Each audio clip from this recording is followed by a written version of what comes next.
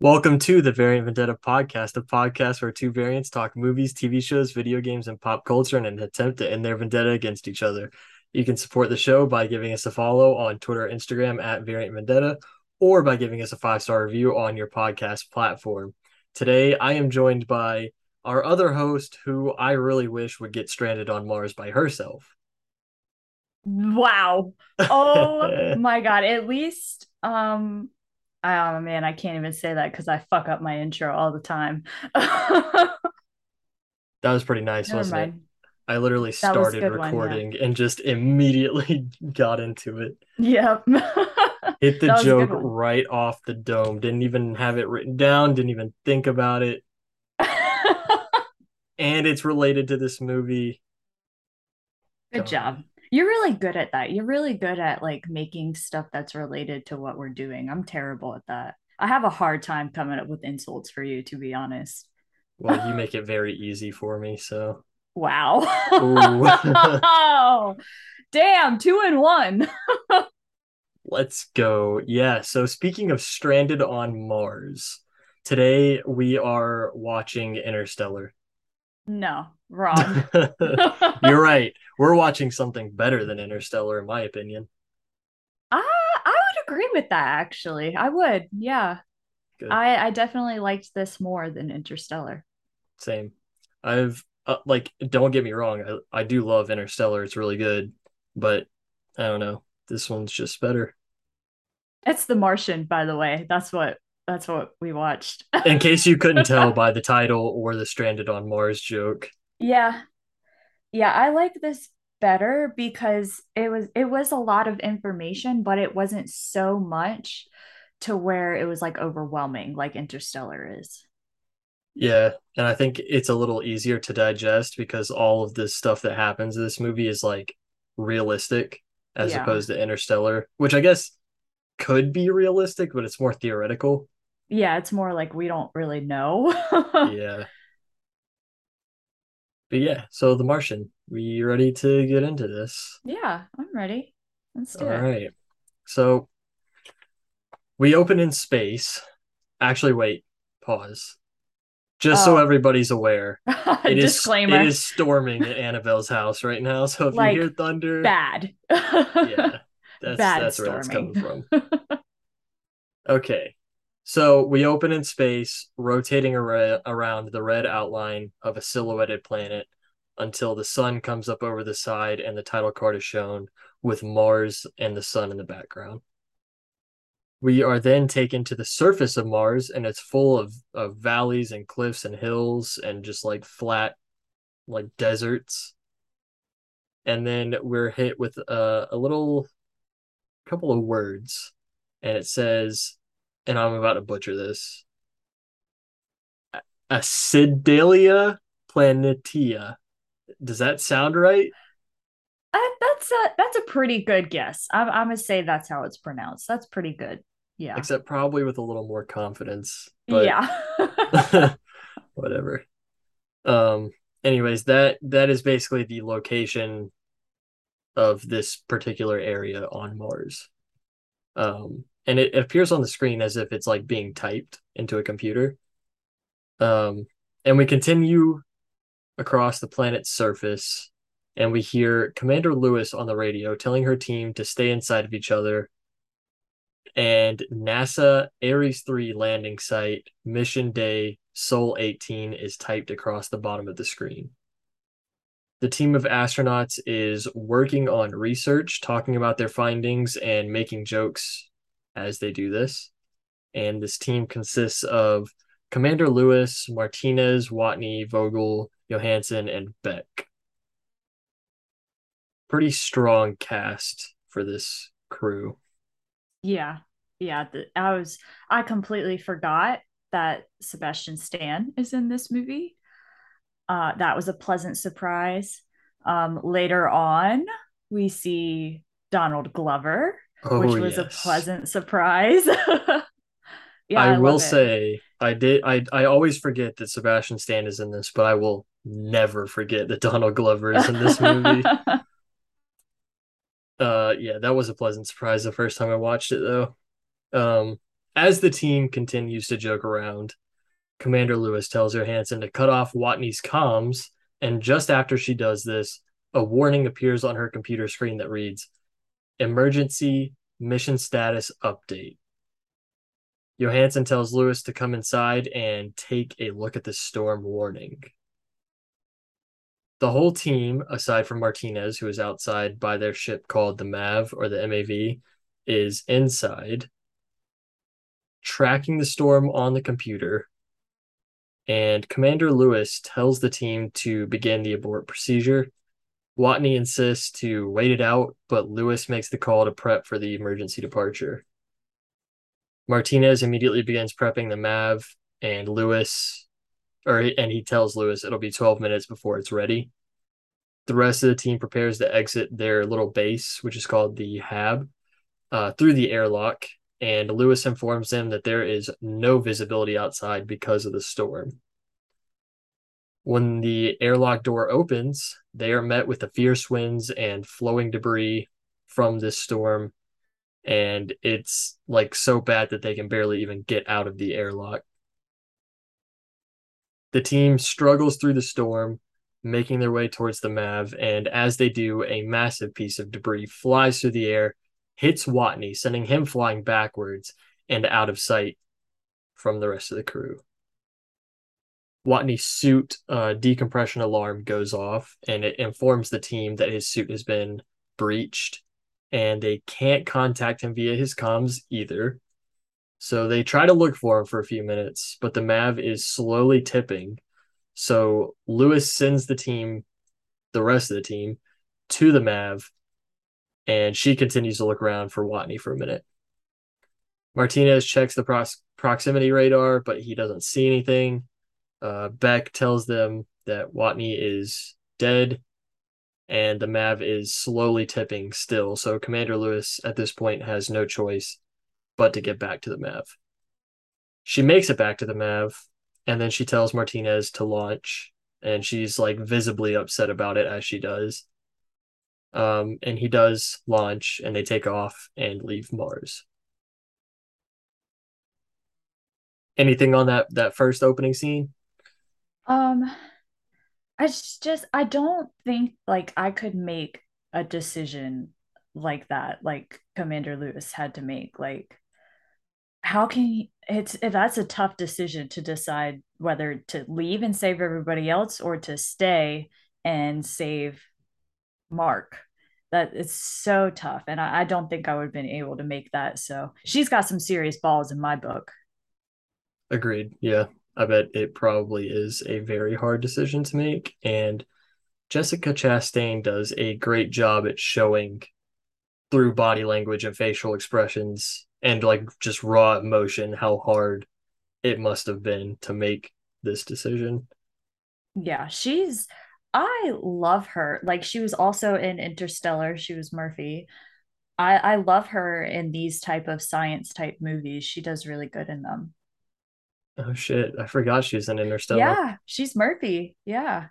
Yeah, she is. So, all right. So you've got your own little cinematic universe building in your Trust Me, I Like It's, and then apparently there's maybe the start of another cinematic Oh, universe here. hold on. There's a point that I'm gonna get to that I won't be surprised if you didn't see it, but if you didn't like point it out, but yeah, there's a point where things connect again. Yeah, I I Unknowingly. I know what you're talking about. You know what I'm talking Yeah, we'll get to it. I'll even reenact my exact reaction to the moment when I was watching it. about? Okay.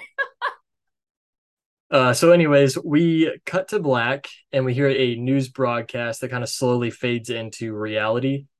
And it's Teddy Sanders, the director of NASA, at a press conference talking about this incident that just happened on Mars. And he tells everybody that Mark Watney was killed.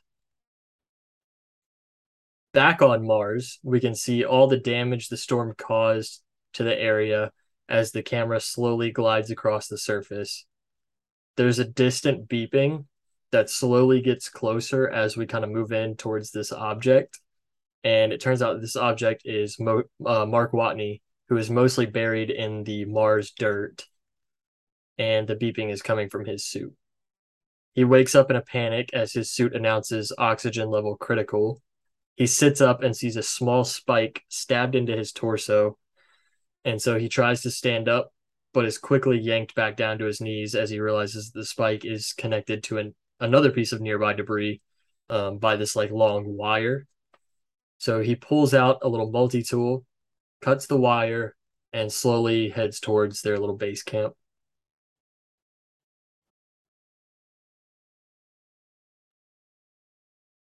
Surprisingly, the base camp held together through the storm, and Watney quickly begins taking off his spacesuit. He grabs the spike and just yanks it out really quick and screams in pain. He then removes what's left of his spacesuit, cuts off his shirt, and stumbles onto a small table where he begins removing shrapnel from the stab wound. He staples the wound up, takes a breath, and just takes a moment to relax, and he says, fuck. Yeah, absolutely no way in hell I would have been able to do that to myself. I would have passed out just from pulling the thing out.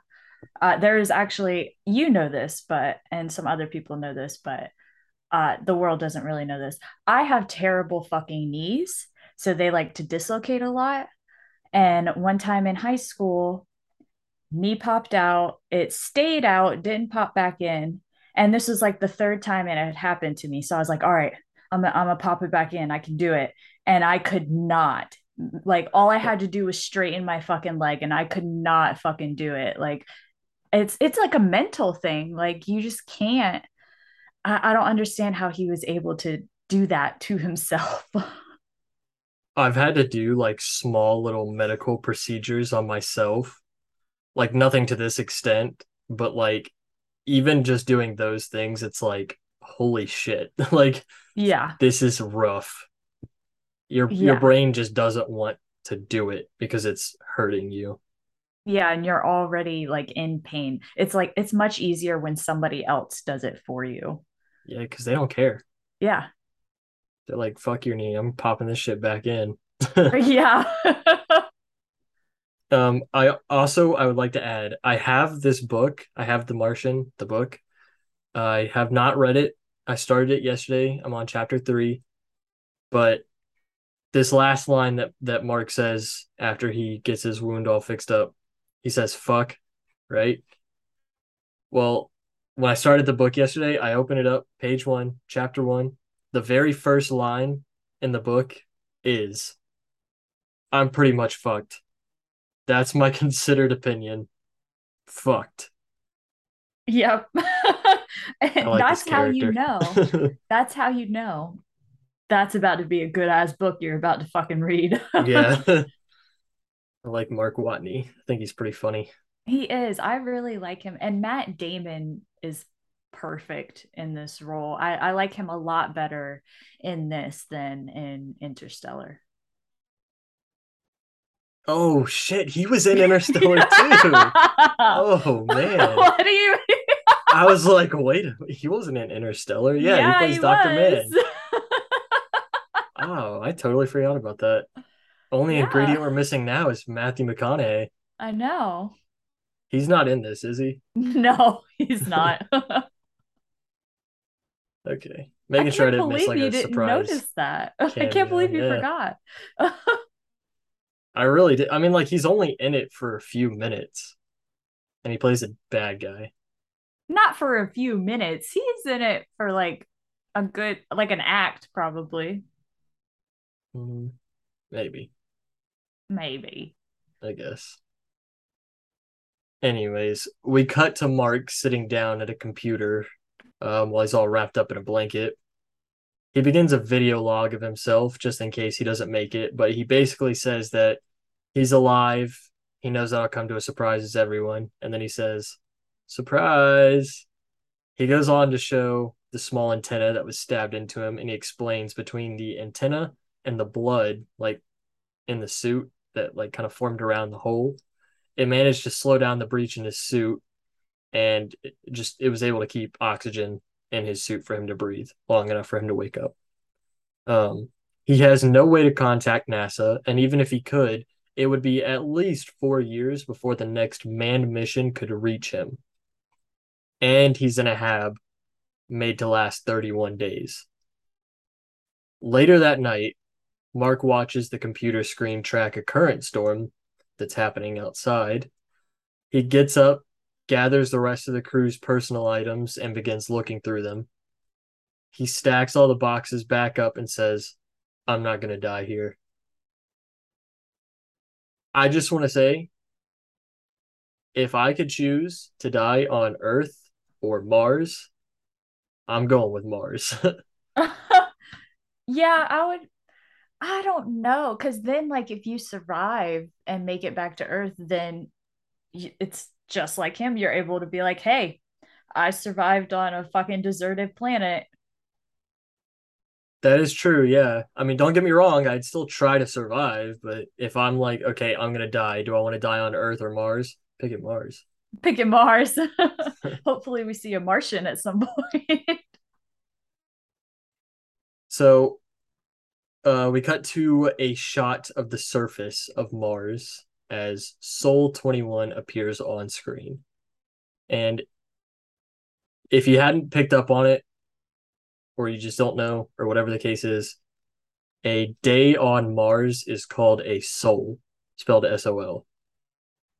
I I don't know why, but I like that word, sol. I like So, the yeah. fact that Earth days and Mars days have different names. It's not just day. Yeah, it's very scientific. It is, yeah. Spacey. So Mark walks into the kitchen area, makes some food, and begins counting all of the food rations that he has, making an inventory sheet of them. We cut to him standing up from the toilet as he vac flushes it, and he gets a sudden realization. He goes back into the kitchen area, pulls out a tub that's full of vacuum sealed potatoes, and we cut to Mark at the computer again, recording a new video log, and he says, right, let's do the math. Our surface mission here was supposed to last 31 souls. For redundancy, they sent 68 souls worth of food. That's for 6 people. So for just me, that's going to last 300 souls, which I figure I could stretch to 400 if I ration. So I got to figure out a way to grow 3 years of 3 years worth of food here on a planet where nothing grows. Luckily, I'm a botanist. Mars will come to fear my botany powers. Like I said, love his humor here. He's I love very, him. very what's the word I'm looking for? Um, He's being funny during a situation that's like, hey, maybe not be funny right now. yeah, Very I don't know the word you're looking for either. He's like using humor as a coping mechanism. yeah. And it works the It whole does. movie. It does. It never gets old. I love how calm he is. Like he just got stranded on Mars in this facility that's only supposed to last 31 days by himself. No human contact, can't contact NASA, can't do anything. He's very calm, and I like that. And I really like how once he processed everything, he immediately came up with a plan, just like that. He was very confident and very intelligent. Yeah. Sometimes that's what you gotta do. Just take a step back, Yeah. take in the situation, come up with a little plan, get to it. He's I mean, he is a very smart person who has had a lot of training. So Yeah. um we cut to Mark outside now in his spacesuit. I don't know why I put that in my notes. Outside is literally the surface of Mars, so obviously he's in his spacesuit. But anyways, he's walking up to the organic waste bin that is on the outside wall of the base. There's a warning on the lid that reads biohazard human waste. And he opens it up, and the bin is full of individual packets of the crew's quote unquote waste. Mark puts all these packets into a tub and he flips the solar panels back over outside. He cleans them off, and then he goes inside and clears out a massive section of the hab. From here on out, by the way, I'm just gonna like say soul whatever as they appear on screen. So I'm just gonna start off by saying soul blank, soul Okay, blank. All right. cool. So soul 24. He finishes emptying out this room and he lines it in a massive like plastic curtain type thing. He goes outside, fills several tubs with Mars dirt, and empties it all onto the floor of this big empty room. Once he's finished with that, he downs a bottle of grape juice and says, "Fuck you, Mars." Again with the humor again. I love it.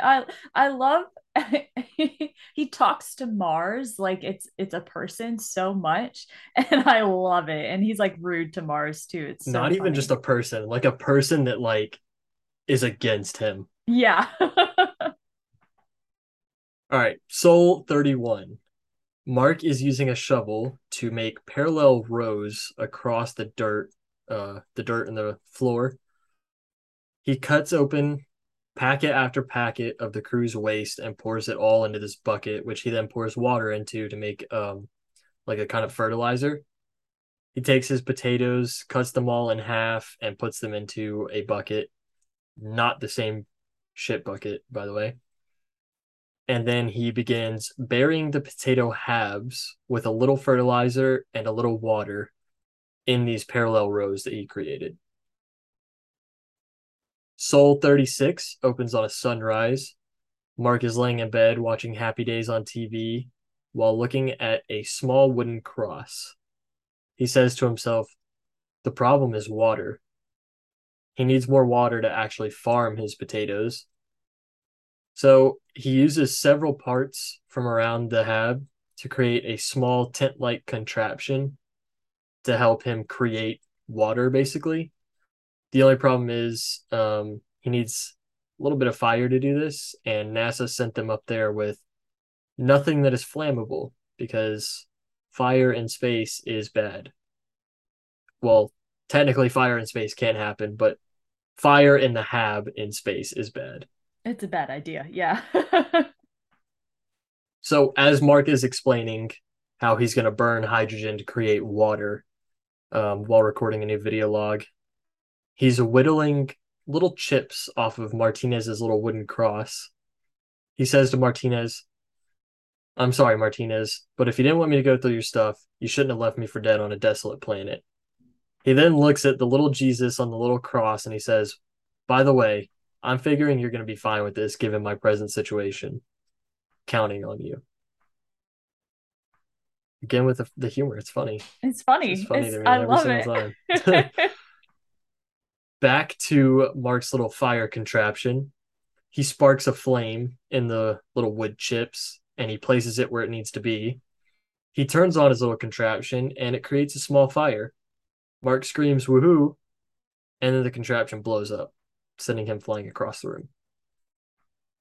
We cut to Mark slowly sitting down in front of the computer and he's like charred, little smoke coming off of him even. And he says, "So yeah, I blew myself up."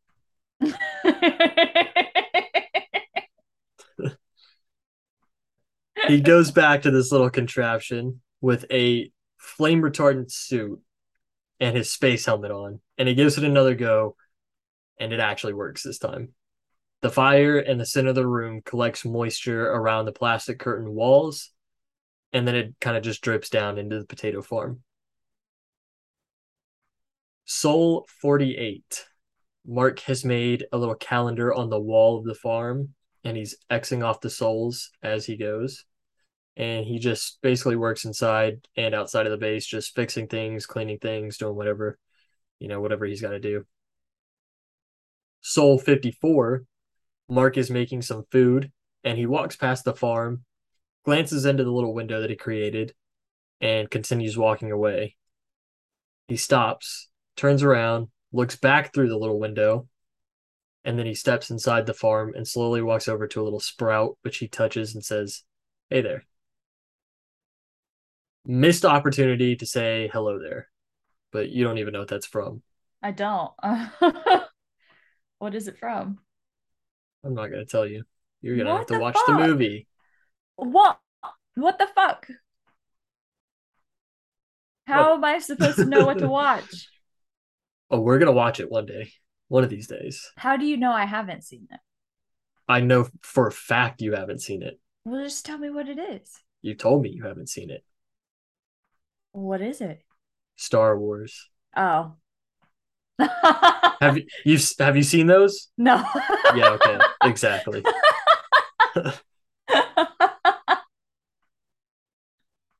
Carry Doubting on. me. I know what I'm talking about, all right? We cut to a shot of space that pans down onto Earth as we hear Teddy Sanders say, "The nation was blessed to have Mark serving in our space program." We're taken down to the funeral service for Mark as Teddy continues his speech.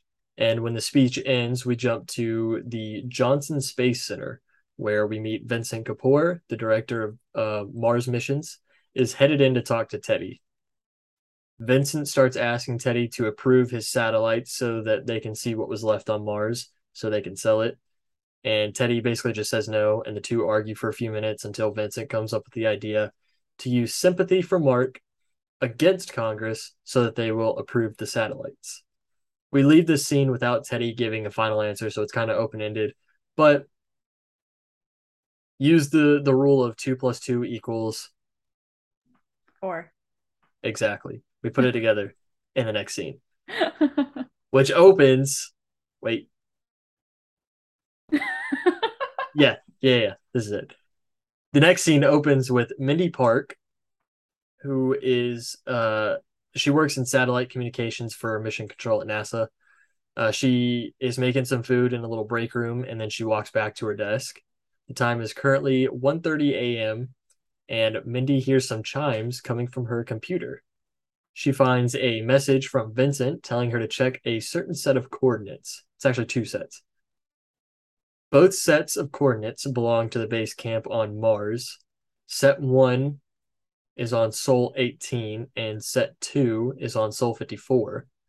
Mindy looks at the first set of coordinates and then flips to the second set of coordinates, and she can see a couple changes in the scenery. In disbelief, she flips back and forth through the two images, and Mindy calls security to get the emergency contact phone number for Vincent. At 2:30 a.m., we cut back to Mindy, Vincent, Teddy, and Annie, who is the director of media relations, all looking at the two images on the massive mission control screen, or screens, I guess. Teddy tells Vincent to prove it to him. And Vincent points out that in the second picture, the solar panels were flipped over and cleaned, and the rover 2, has moved from one location to another, which that shit don't just happen on its own Nope. unless Mars has ghosts or aliens. Yeah, aliens. But also you just left somebody that you thought was dead on Mars, so probably them. Probably the best, most likely outcome. Um, Annie suggests calling Commander Lewis and asking her if they moved the rover 2 without logging it. Mindy says it's unlikely, and Teddy says if Watney's really alive, we don't want the crew of Ares 3 to know.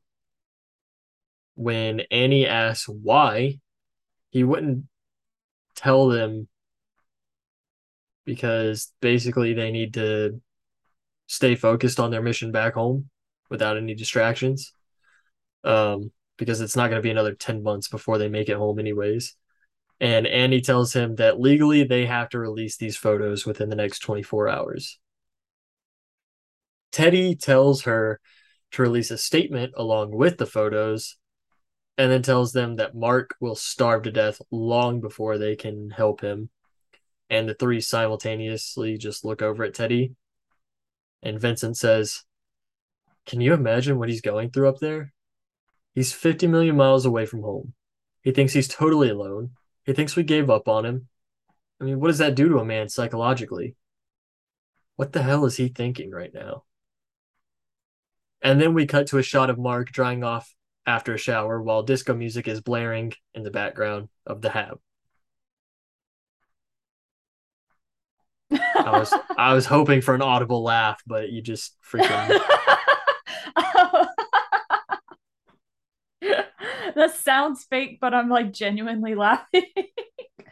um, it was funny. Yes, it was. It was funny. And I'm just caught up on the fact that they don't want to tell the fucking crew, which is absolute fucking bullshit. I They was gonna should ask know. you what you thought about that. Like, I understand where he's coming from. Like, their mission is to get home, and like they're in space. It's super fucking dangerous. Don't want any problems. But they think they left their friend for dead on Mars. So they need to know, because you can see in Commander Lewis's face, she feels guilty. She feels like it's all her fault. Like, they need to know so that they're not carrying this guilt for the next 100 some days. I don't know how long it takes to get to Earth from Mars, but it's a long fucking time. They got 10 months. Yeah, that's a long time to think that you left your friend on Mars for dead. Yeah, I agree. I do kind of see where he's coming from with it, but at the same time, it's like uh, that that's another one of those hard decisions, I think. Like, Yeah. yeah, I personally, though, I think I would have told them, Yeah. but Mark starts up a little video log with the music still blaring in the background, and he says, I'm definitely gonna die up here if I have to listen to any more god awful disco music. And then he just goes on to poke more fun at Commander Lewis's music choice, which I have a feeling you actually really liked. um okay, so like I like disco. I don't love disco. So like if it's on, I'm okay with it, but I'm not like I hate this music. But if I was in his position and this was all I had to listen to, not knowing how long I was going to be stuck on Mars, I would be mad too.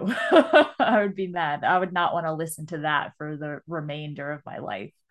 That's a good point. Yeah. When you're in situations, and I've been in situations like this where you haven't heard music in months, it gets to the point where you're like, I'll fucking take anything right now. Like I'll Yeah. even listen to country music if you give it I'll to take me. it. Yeah. We cut back to Earth where a press conference is taking place, another press conference. The reporters are going crazy with the news about Mark, and Teddy calls on individual reporters to let them ask their questions. And he gives them all very short answers like, we're working on it. We'll be looking into it. No. And that's pretty much his answers that he gives them. Do you like Teddy at this point? I don't. I don't think I like him at all in this entire movie. I don't like him. You're supposed to be the director of NASA, and everything is like failing for you. Like, you're making all the wrong decisions, all the wrong calls. Like, come on, dude. I didn't like him at all. Yeah. Yeah. I don't Yeah. either. Okay. Soul 70. It's time to start thinking long term. Mark starts charting his car. Oh God, what did I even just say? Mark Mark starts charting his course to to the landing site of the next Ares mission, which will be in another 4 years. He has to travel 3,200 kilometers, and he has one rover that's designed to travel a max distance of 35 kilometers before the battery has to be recharged at the hab. Problem B, this journey will take him roughly 50 days to complete. In the face of overwhelming odds, Mark realizes he's left with only one option. he's gonna have to science the shit out of this. And those are his words. I loved it. I even like wrote the quote in my notes and put fucking hilarious next to it. I loved it when he said that. Telling you, man. If y'all haven't seen this, you're expecting some dramatic, boring movie. It's not. It's You're not wrong. boring at all. It's humorous too, and you don't expect it to be. Yeah, I love this. Love this fucking movie. Yeah. Um, so Mark begins conducting smaller drives in the rover so that he can see what he'll have to fix or bring with him or, whatever the case is. He ends up doubling his battery life by scavenging Rover 1, but if he uses the heater, he'll burn through half the battery in a day. And if he doesn't use the heater, he'll freeze to death at night. Good news is Mark has an idea on how to fix the heating problem. Bad news is he'll have to dig up a radioisotope thermoelectric generator. I'm going to call it an RTG for short. And Mark basically just says, like, as long as he doesn't break the RTG, everything will be fine. So he goes and digs it up, puts it in the rover, and he records a video log from the rover. And he says, look, point is, I'm not cold anymore. And sure, I could choose to think the fact that I'm warm is because I have a decaying radioactive isotope riding right behind me. But right now, I have bigger problems on my hands. I have scoured every single data file on Commander Lewis's personal drive, and this is officially the least disco song she owns. And then he plays Hot Stuff by Donna Summer.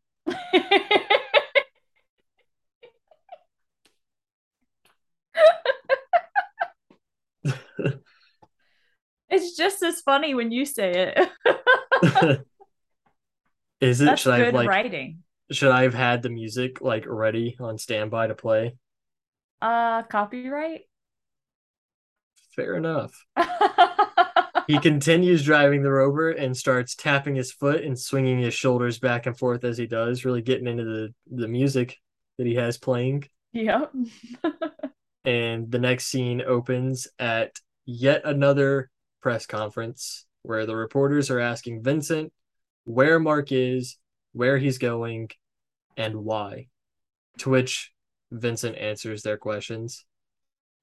Annie and Vincent walk into a large room where a bunch of NASA employees are, including Teddy, Mindy, and Mitch Henderson, who is the Hermes flight director. And in case you're wondering, the Hermes is basically a larger ship that is in Mars's orbit that the ship that they flew down to the surface of Mars connects onto and just basically gets them to Earth faster and more efficiently. Yeah, it's like the it's like a pod that attaches to the space station, Yeah. right? Yeah, Yeah, because that the the crew is the on. MAV Yeah. MAV and MAV stands for Mars Ascension Vehicle, and basically it's just a ship to get them from the surface of Mars to Mars's orbit, Yeah. where they then can connect to Hermes and get the fuck out of there. So they talk to Bruce, who is the director of the Jet Propulsion Lab. However, he's in a different location, so they just talk on a large TV with a webcam over like Zoom or some shit. I don't know. This guy is the same guy that plays as Wong in the MCU. Over Zoom. I don't think they had Zoom back then when this came out. Um, okay, well, this movie obviously takes place in the future if they're going to Mars and shit. So, Oh my God. Oh my God. Okay, whatever. Wong. Yeah, Wong. Shocked. I was shocked when I saw him. I literally screamed, Wong. if only he could have just pulled some Sorcerer Supreme shit and opened up I a portal for know. Mars I know, or man. Mark, not Mars. I'm surprised that's the first time I've done that. Yeah. Anyways, they all discuss ways of trying to bring Mark home, and Teddy tells Bruce to make a pre-supply mission for Mark within 3 months. Mitch suggests, and also Mitch is played by Sean Bean, who played Zeus in Percy Jackson. Really? Oh yeah. Yeah, that was him. Yet Oh my another God. connection. Oh my God. It only happens with your movies too. I'm telling you, I swear I'm not doing it on purpose. Like, even this movie, you can attest to that. Like, we I chose this can't. I together. We can't. No, chose, no. I oh God. suggested the movie initially, and then I was like, "Have you ever seen The Martian?" You're like, "Yeah, whatever." And then you were the one that was like, "Oh, like," and this wasn't even the same day. It was like a week or two later. You're like, "Oh, what if we do The Martian on this day?" So technically, it was your suggestion.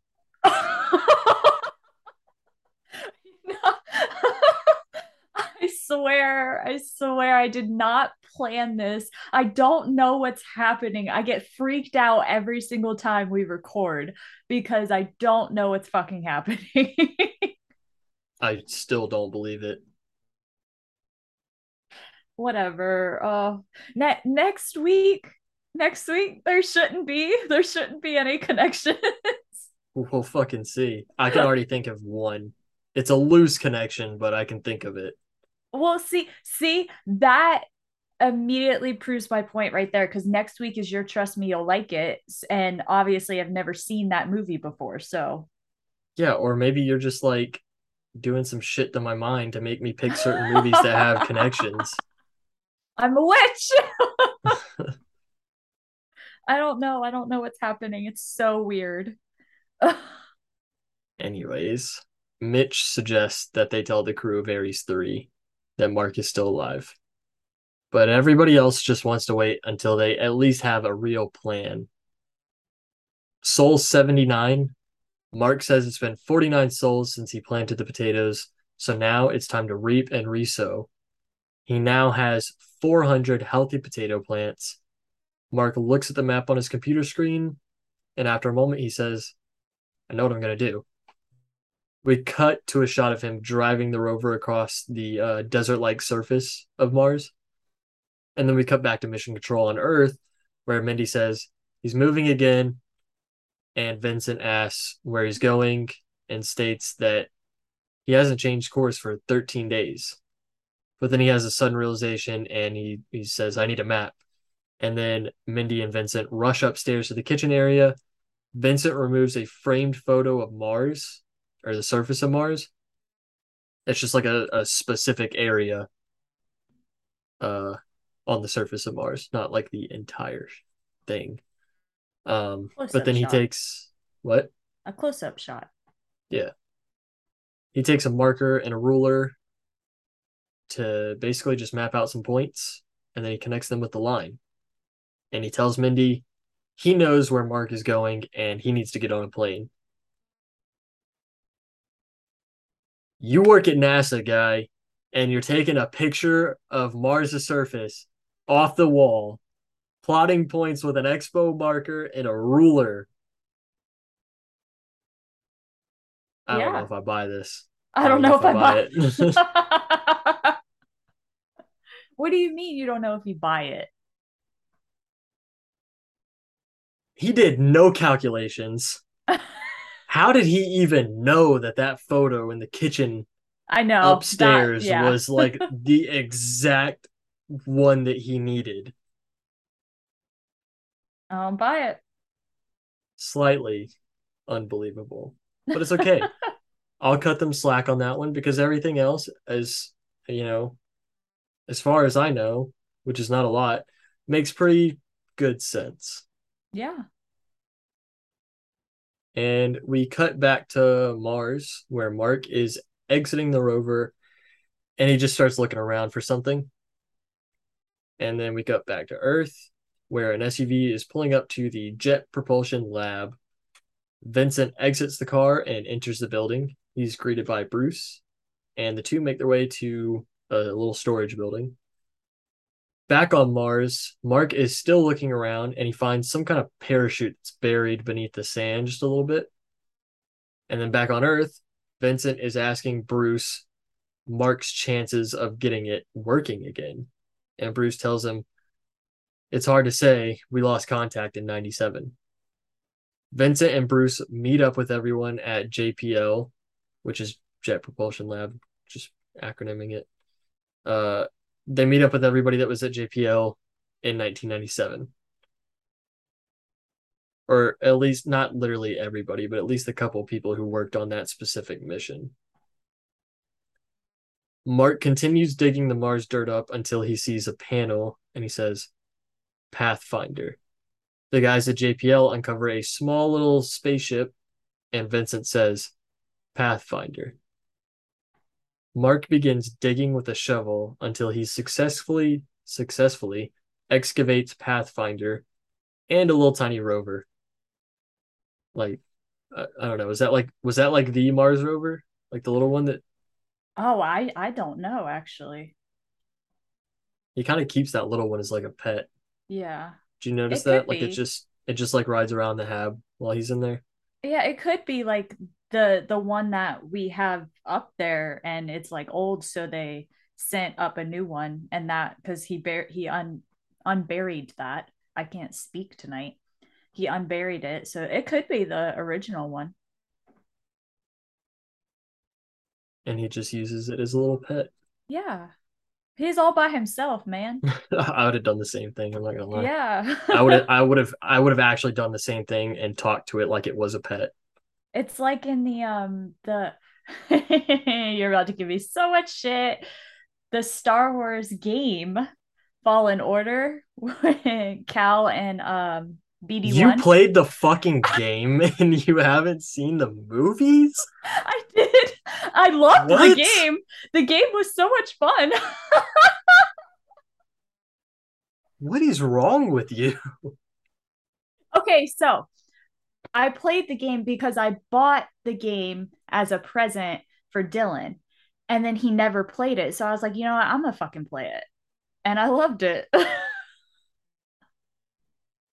He still hasn't played it to this day.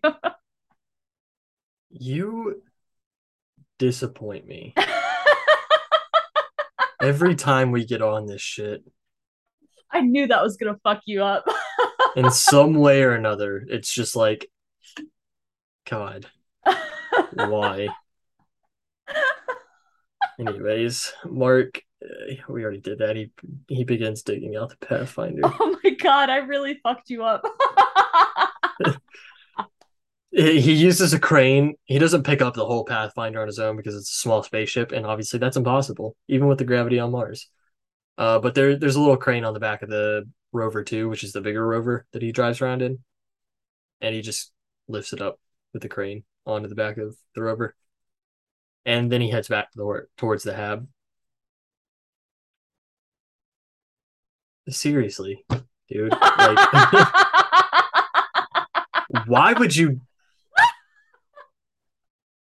I don't care. I don't even care anymore. Soul 109. Mark offloads Pathfinder just outside the hab.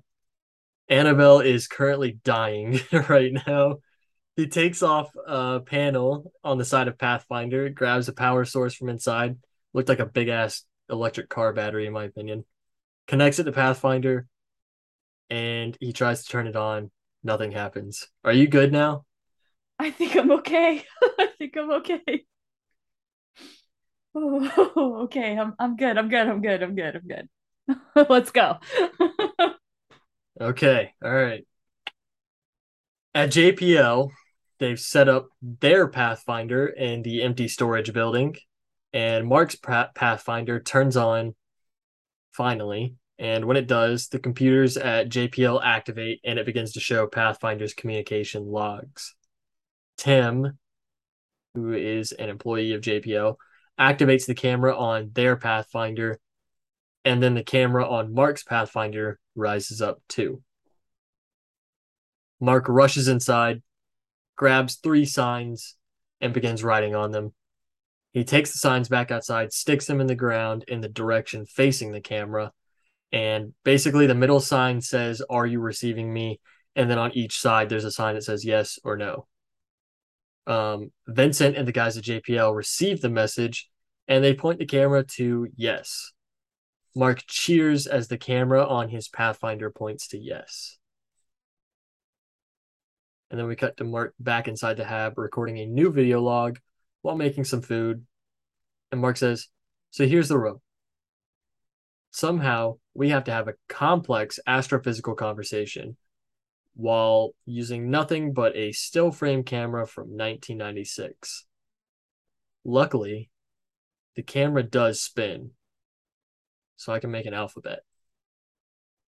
But due to the rotation of the camera, he can't fit the 26 letters of our alphabet plus a question card, so he'll have to use hexadecimals. By the way, have you ever heard anybody use the term, so here's the rub? No, I've Neither have never I. heard that. Thought it was kind of weird. Felt weird reading it. Yeah. Anyways, luckily for Mark, super nerd Beth Johansson has a little I forget how you say it, ASCII, ASCII. ASCI. Oh, I don't know. It's basically like a little table that has like all the hexadecimal translations.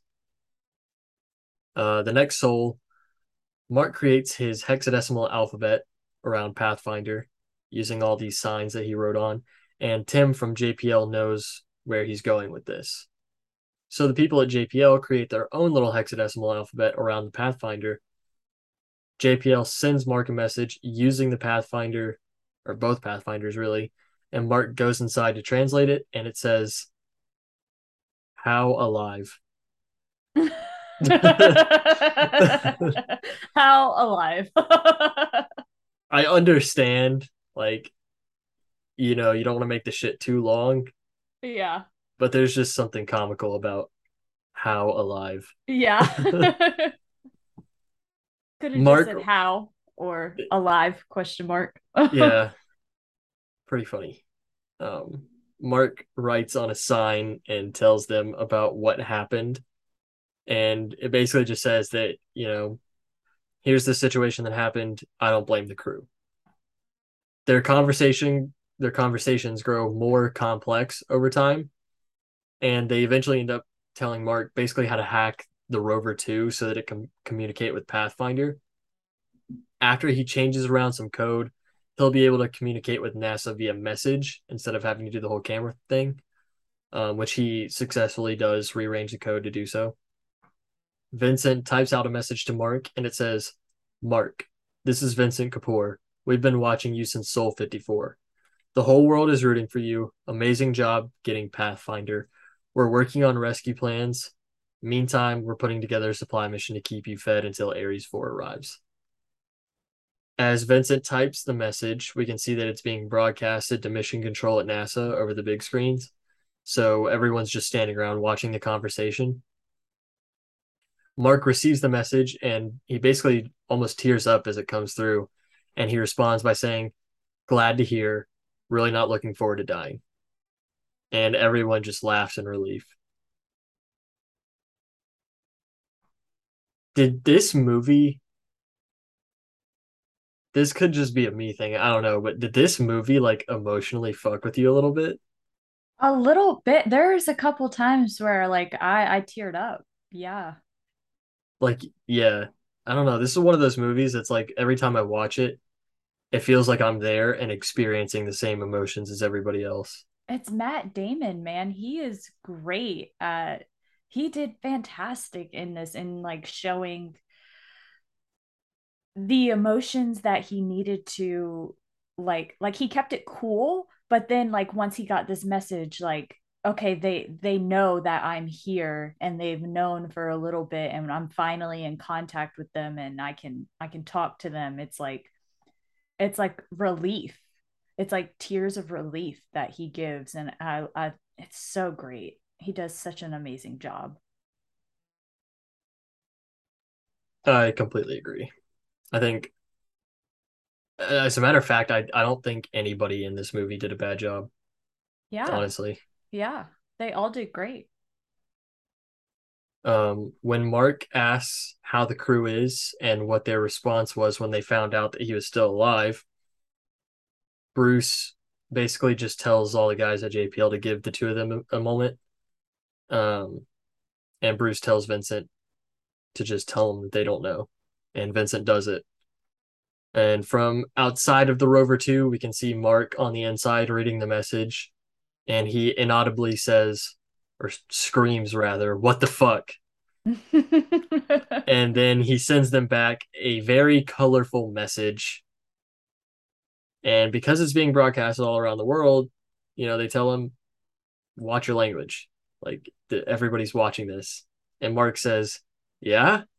And then he types out a message that is not shown, but was also clearly very colorful. And then the next shot opens with Teddy on the phone apologizing to the president for what Mark said. Good stuff. Come on, they can't be mad at that. Dude was left on fucking Mars. Like, come on. They can't be mad at that. I know, like, come on now. You left Well, him on Mars. how would you respond if you were left on Mars and your crew was not informed that they did not in fact leave you for dead, that you're still alive Yeah, and and they left anyways? it's not even like they were just coworkers. Like you can tell in like their banter and how they talk to each other. They're genuine friends. Like, come on. Come on, dude. They're not just a crew, they're a family. Yeah, basically. Yeah. Teddy, Annie, and Mitch sit in Teddy's office and talk about telling the crew, and Mitch eventually convinces Teddy to tell them. And deep in space between Mars and Earth, we see the Hermes, which I have here in my notes what the Hermes is, but I already explained it, so I'm going to skip that. It's the ship that the map connects to. Yeah. Anyways, the crew receives a data dump, which I'm assuming is just a large collection of personal videos and messages and shit like that that they just compile all together and send to the crew. It's like Um, when you lose service and you finally get it back, you get all your messages and your calls in at yeah, once. at once, That's yeah. yeah, that's exactly what happened. So, one of the things that the crew receives in this data dump is a video message addressed to the entire crew. They all gather around to watch the video, and it's Mitch telling them basically that Mark is alive, and he tells them the basics of the situation, and that Mark has expressed every time it's brought up that he does not blame them. The crew is shocked, saddened, and angry. Commander Lewis blames it on herself, but the crew reassures her that it's not her fault. But it just doesn't work. Sol 128, back on Mars, Mark is recording a new video log and he says, "So now that NASA can talk to me, they won't shut up." He goes on to tell us that NASA has a whole team of people trying to micromanage his crops, to which he responds with, "Not to sound arrogant or anything, but I am the greatest botanist on this planet." The plus side of Mark being in communications with NASA now is that they can send him data dumps, and his favorite one comes from his alma mater, Chicago University, and they said, once you grow crops somewhere, you've officially colonized it. So technically, I colonized Mars. In your face, Neil Armstrong. And then he tells us that they've requested for him to pose for photos, and he jokingly mocks some silly little poses. Well, I think one of them was like prom night or something like that. It was like prom night, and then what was the other one? Oh, I don't remember. I But don't remember yeah, they're either. like super cheesy poses. No, the school picture. The Yeah. yeah. We we jump to a little mini montage of Mark working on the Pathfinder, and the song Starman by David Bowie plays. Been stuck in my head ever since I watched this movie. I even, after today's events, listened to that song on my way home. Oh yeah. Yep. And then Mark ends up posing for his photo, and he just does a double thumbs up, smiling. He says, "Hey," um, He and does the they fawns. yeah, Annie is upset with Vincent over the photo because she can't use it, but everyone at JPL and Mitch and Vincent all find it amusing. Vincent, Annie, Mitch, Bruce, and Teddy talk about the margins of sending Mark some food via video call. Not sending the food via video call, that's not possible, but they talk about sending the food while on a video call. I was reading that and I was like, what the fuck does that even mean? Um, and Teddy says it's all assuming that nothing goes wrong. We cut back to Mars working, or shit, we cut back to Mark on the Mars. There it is again, working on the Hab at night. Mark goes back inside the Hab through the airlock, but when he activates the airlock, it malfunctions and explodes. Luckily, though, because it's in space, there was no fire or anything. Um, the airlock with Mark still inside just goes flying through the air several yards away. And the inside of the Hab is filled with the vacuum of space.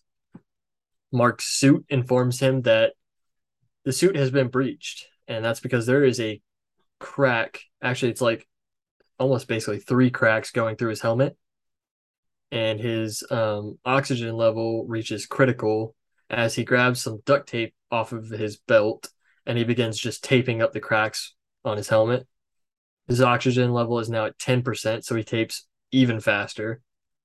5%, and he finally tapes it up enough to just seal the breach for the time being. And that's the end of the movie. Thanks for listening, you guys. See y'all next week. That's it. That's all. That's all, folks. Just kidding. It's JK. Annabelle's turn. It's my turn. So yeah, Mark tapes up his helmet. He gets up, he goes inside the wrecked base and looks around at all of his now frozen crops. All of them dead. All of his potatoes are gone. He grabs a spare spacesuit and helmet, leaves the station, and gets in a rover. He gets the pressure stabilized in the rover, takes off his helmet, just looks defeated, angrily screams God a couple times while punching the roof, and then he calms down a little. We cut to Vincent telling everyone at NASA that the crops died. Mark can't grow anymore, but he still has enough for 200 souls. The rations he has will get him to soul 409, and then you add in the potatoes and he can get to soul 609. So by soul 868, he'll pretty much be dead. They need to speed up the supply run, and the prelim engineers estimate a 414-day travel. It's soul 135 now. They need 13 days to mount the boosters and perform inspections, which gives Bruce and his team 47 days to make the probe. Bruce gets overwhelmed by this information and tells everyone that he's with that he needs a change of clothes. Yes. I just went and got a Snapple. You want to know my Snapple fact? Oh, what's your Snapple fact? Only male turkeys gobble.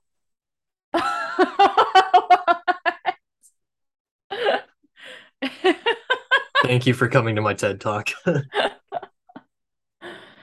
Also, if y'all heard me waver there for a second, it's because when Matt got up, he flipped me off. So I was trying not to laugh. Double handed, too. Double handed. That's his trademark. The Double double fuck you. handed. Yeah. I Anyway, did that. Martinez types a message to Mark. He says, apparently, NASA is letting us talk to you now, and I drew the short straw. Sorry we left you behind on Mars, but we just don't like you. Also, it's a lot roomier on the Hermes without you. We have to take turns doing your tasks. But I mean, it's only botany. It's not real science. How's Mars? I love their relationship. I love Martinez. I love him. Oh my God. It's so funny. Mark responds, Dear Martinez, Mars is fine. I accidentally blew up the Hab, but unfortunately, all of Commander Lewis's disco music still survived.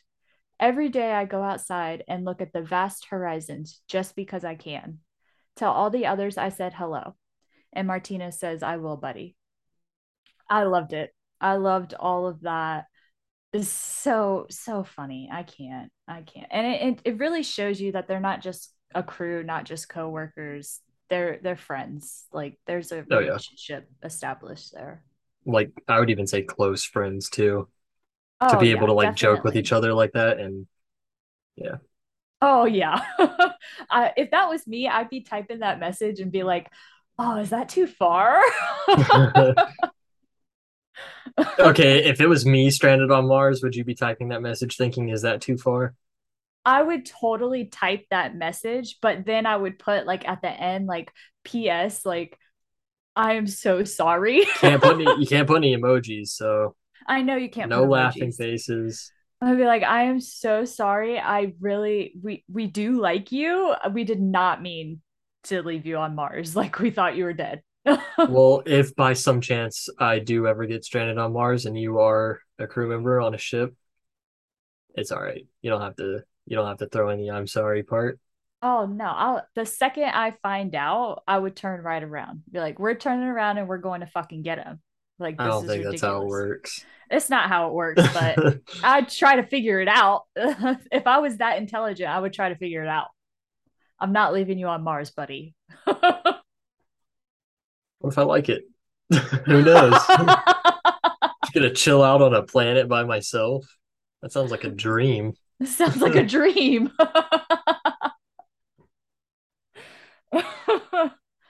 Oh, okay. Anyway, we cut to Mark cleaning up the blown up hab.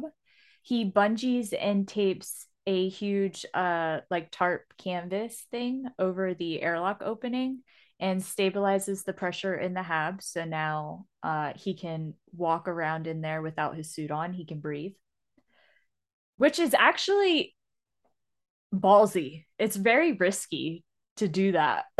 It really is. It It's really is. literally just like that plastic curtain shit and duct tape. I Yeah. Yeah. It's like one bad storm, you're fucked if you're not in Yeah. your suit. Like you are dead immediately. I don't know if I'd be able to sleep at night knowing that like the Yeah. only thing between me and Mars Is a is tarp. yeah. Yeah, I wouldn't be able to. No, I would be in the suit the entire time still because like terrified, scared. And then another part of me would also be tempted to just poke a hole in it just to see what would happen. I just want to see. um, we cut to a nighttime storm actually, and Mark is counting out his potatoes and freaking out a little because the storm it's bad. It gets bad. Like you see him kind of have that thought like, oh shit, this might be my last night. Which wouldn't you go put on the suit if you were I scared? would have. I would have, yeah. Oh, sorry. What are you doing? Oh my God, we're recording a podcast here. Sorry. Get off your phone. It's I've been talking for the last however how long is this? Oh, there's no timer. There's no I've been timer. talking. I needed a second. Alrighty then. We cut to Rich, who is played by Donald Glover, passed out in his No, office. pause. Easily one of the most talented human beings on this planet. Oh yes, I he can do anything. He can do anything. I love him. I love Donald Glover so much. Same. Yes. Musically, actingly, directingly. Directingly. He could do anything. He could. Anything. He could be president. Well, I'm saying he could do anything and I would like it. Yeah. Period. And like I don't know about you, but his character in this, the way he delivers this next scene, I very much was seeing like in Community Troy pretending to be Abed. Oh, I can see that. Yeah. Yeah. Yeah. That's the vibe, the way he was like his mannerisms and how he delivered everything he was saying. Yeah, it was very much like Troy, but he's trying to be Abed. I wonder if he was thinking about that while while filming and doing it. He might have been to like get across the character of like a nerdy NASA employee. He probably was. That'd be cool. Yeah, I can see it. Anyway, he's passed out on a couch in his office. His boss wakes him up and asks him for the probe courses. Rich asks him what time is it. While stumbling to get up, he grabs a coffee mug, takes a swig out of it, trips, grabs a trash can as he's tripping, spits it into the trash can, and realizes that it's one of those mesh metal trash cans. So the liquid just goes everywhere. It was pointless. And then he just drops the trash can. He doesn't even he set it back drops it. down. Yeah. He like throws it and then sits at his computer. His boss tells him, I know we're coming at this backwards, but we can't commit to a firm launch date with this many unknowns. And Rich responds, It's all right. Um, all 25 models for launch will take 414 days to reach Mars. They vary slightly in thrust duration, and the fuel requirement is nearly identical. His boss asks, It's not a good time to launch, is it? And Rich responds, Yeah, Earth and Mars are really badly positioned.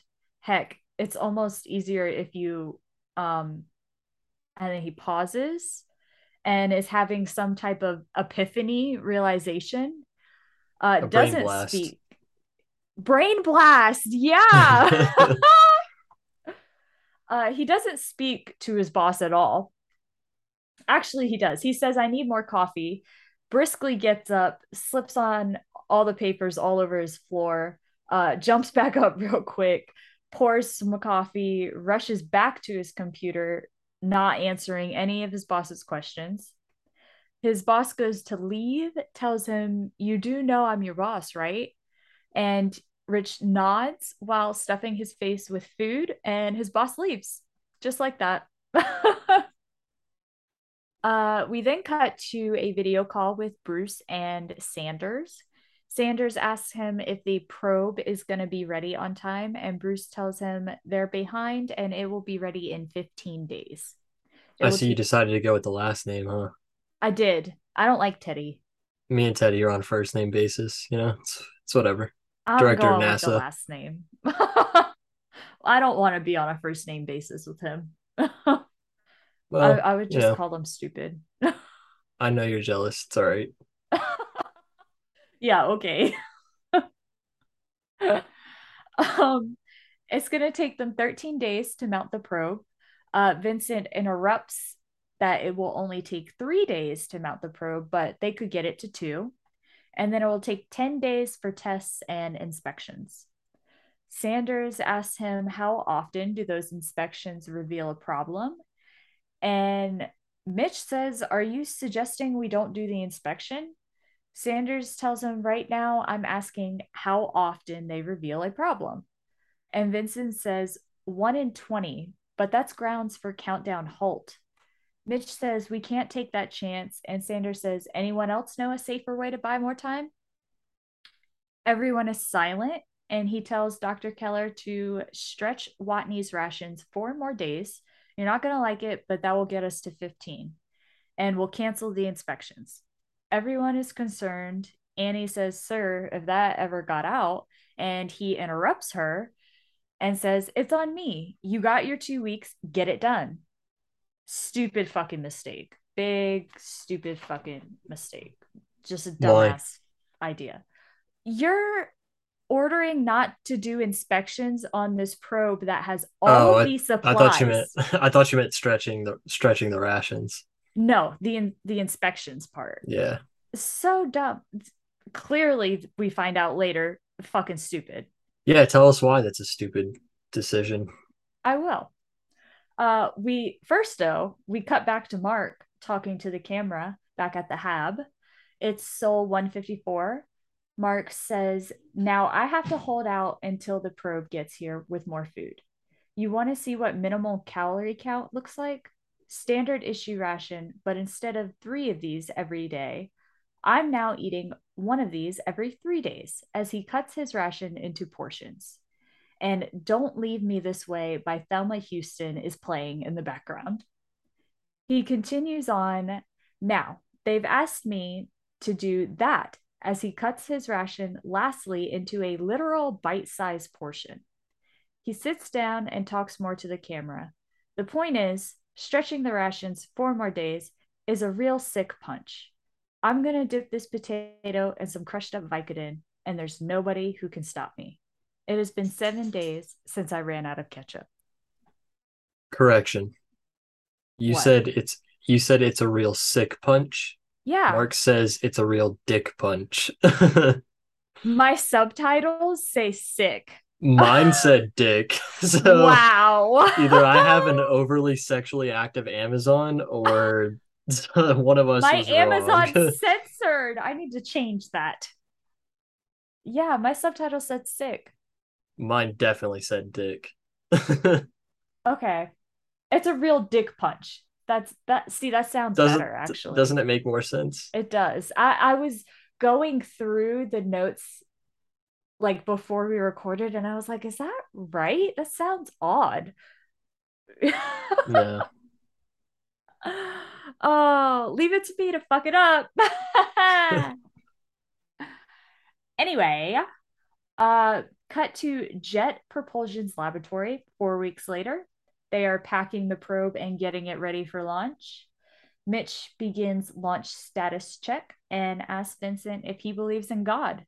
And Vincent responds, yeah, my father was a Hindu, my mother a Baptist. I believe in several. And Mitch says, we'll take all the help we can get. Everyone is very nervous because they are packing this probe with all of these supplies for Mark to keep him alive while he's stranded on fucking Mars. And they haven't done any tests or inspections on this probe at all. Nothing. Absolutely nothing. They have one shot and they're risking it. Fucking stupid. Sounds like a goddamn good idea to me. Yep. It's Definitely. only sending something from Earth to Mars. How wrong could it possibly go? It's not rocket science. No. Mitch says they are a go for launch. Someone counts down and the probe launches. We cut to Rich back at his office, still frantically working out whatever he realized before. And then we cut back to the probe launch. Everything looks good. Everyone cheers. One man doesn't cheer, and he tells Mitch they are getting a very large procession. It's spinning on the long axis, almost said a bad word there, They're around a. spinning on large asses. Ha ha. No, they're She spinning on said the asses.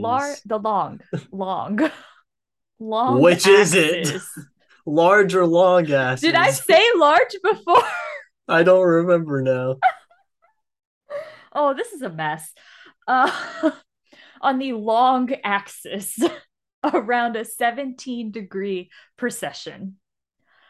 Mitch asks the launch center what is happening, and they tell him the force on Iris, that's the name of this probe, Iris, is 7 Gs, and comms technician says we've lost all readings on the probe. Everyone gets concerned, and then they all watch the probe blow up. Stupid. Press F to pay respects. What? Press F to pay respects. Come on. Can you get cultured in What? video game terminology? I'm sorry. I don't know what you're talking about. Also, I pressed F and my computer made a sound that was like, don't fucking do that again. Bitch, you're about to end everything. Stop it. Gotta make sure our call is still going here. Yeah. Oh, God. We cut to Vincent receiving a message from Mark asking how the lunch went. He just looks upset, like he's not sure how he's going to tell him. And then we cut to Mars. It is Sol 186. Mark is sitting on a rock looking out at the horizon, and we hear a voiceover of him reading a message he is typing to Commander Lewis. He says, I need you to do something for me. If I die, I need you to check in on my parents. They'll want to hear all about our time here on Mars. I know it sucks and it'll be hard talking to a couple about their dead son. It's a lot to ask, which is why I'm asking you. I'm not giving up. We just need to prepare for every outcome. Please tell them I love what I do and I'm really good at it. And I'm dying for something big and beautiful and greater than me. Tell them I said I can live with that and tell them thank you for being my mom and dad. I teared up at this. Not gonna lie, I teared up a little bit. Understandable. Yeah. We then cut to the China National Space Administration, and we see two important space people. I don't know their names. Um, Wow, that was a very intelligent sentence you just said. they're important space people. I'm a very intelligent person, Matt. I can tell. They're watching a news broadcast of Vincent and Sanders explaining to America that the probe blew up because they had to accelerate the schedule so the inspections were not done. Which I'm surprised they admitted to what they did. I'm surprised that happened. Yeah, I mean, what else are they going to do? Lie about it? Yeah, it's America. Come on. No comment. Anyway, the two people talk about how Mark is going to die and that there are other options. They have a booster from their Tai Yang Shen project with enough fuel for a Mars injection orbit. NASA hasn't approached them because nobody knows about it. Their technology is classified, and they discuss whether to help America or not. We then cut to Sanders on the phone. He gets off the phone and yells yes because China just saved his ass. And then we cut to Bruce telling a room full of scientists, thanks to his Uncle Tommy in China, we get another chance at this. We finished the Irish probe in 62 days. We are now going to attempt to finish it in 28. We cut to Rich running calculations at NASA's supercomputer until he gets a correct calculation. We cut again to Rich busting into Vincent's office, telling him he should hang up the phone. My name is Rich Purnell. I work in astrodynamics, and you should hang up the phone right now.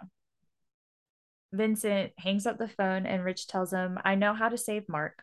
Your probe plan won't work. Too many things can go wrong. I've got a better way. Cut to Vincent, Rich, Annie. Yes, Matt, before I I get just, into the scene. I just want to say, if Donald Glover busted into my room and told me to hang up the phone, I would say yes, sir, and do it. Yeah. Yes, sir. What else do you want?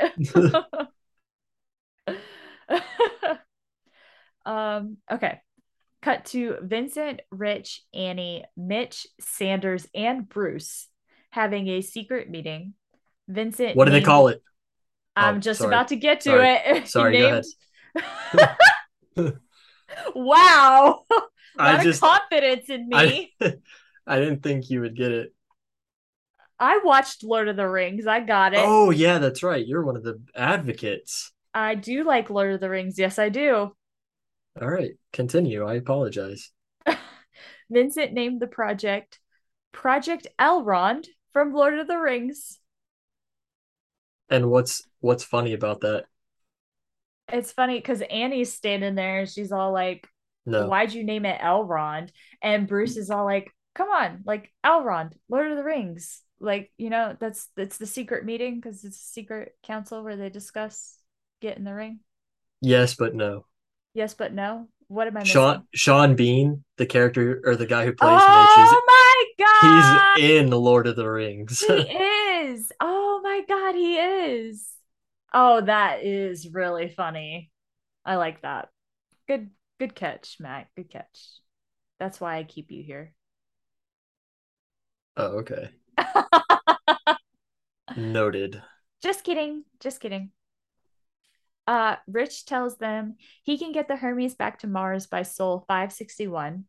And Sanders asks how, and Rich gets up and tells Annie and Sanders to stand spread out in front of him, grabs a stapler and pretends that the stapler is Hermes, Sanders is Earth, and Annie is Mars.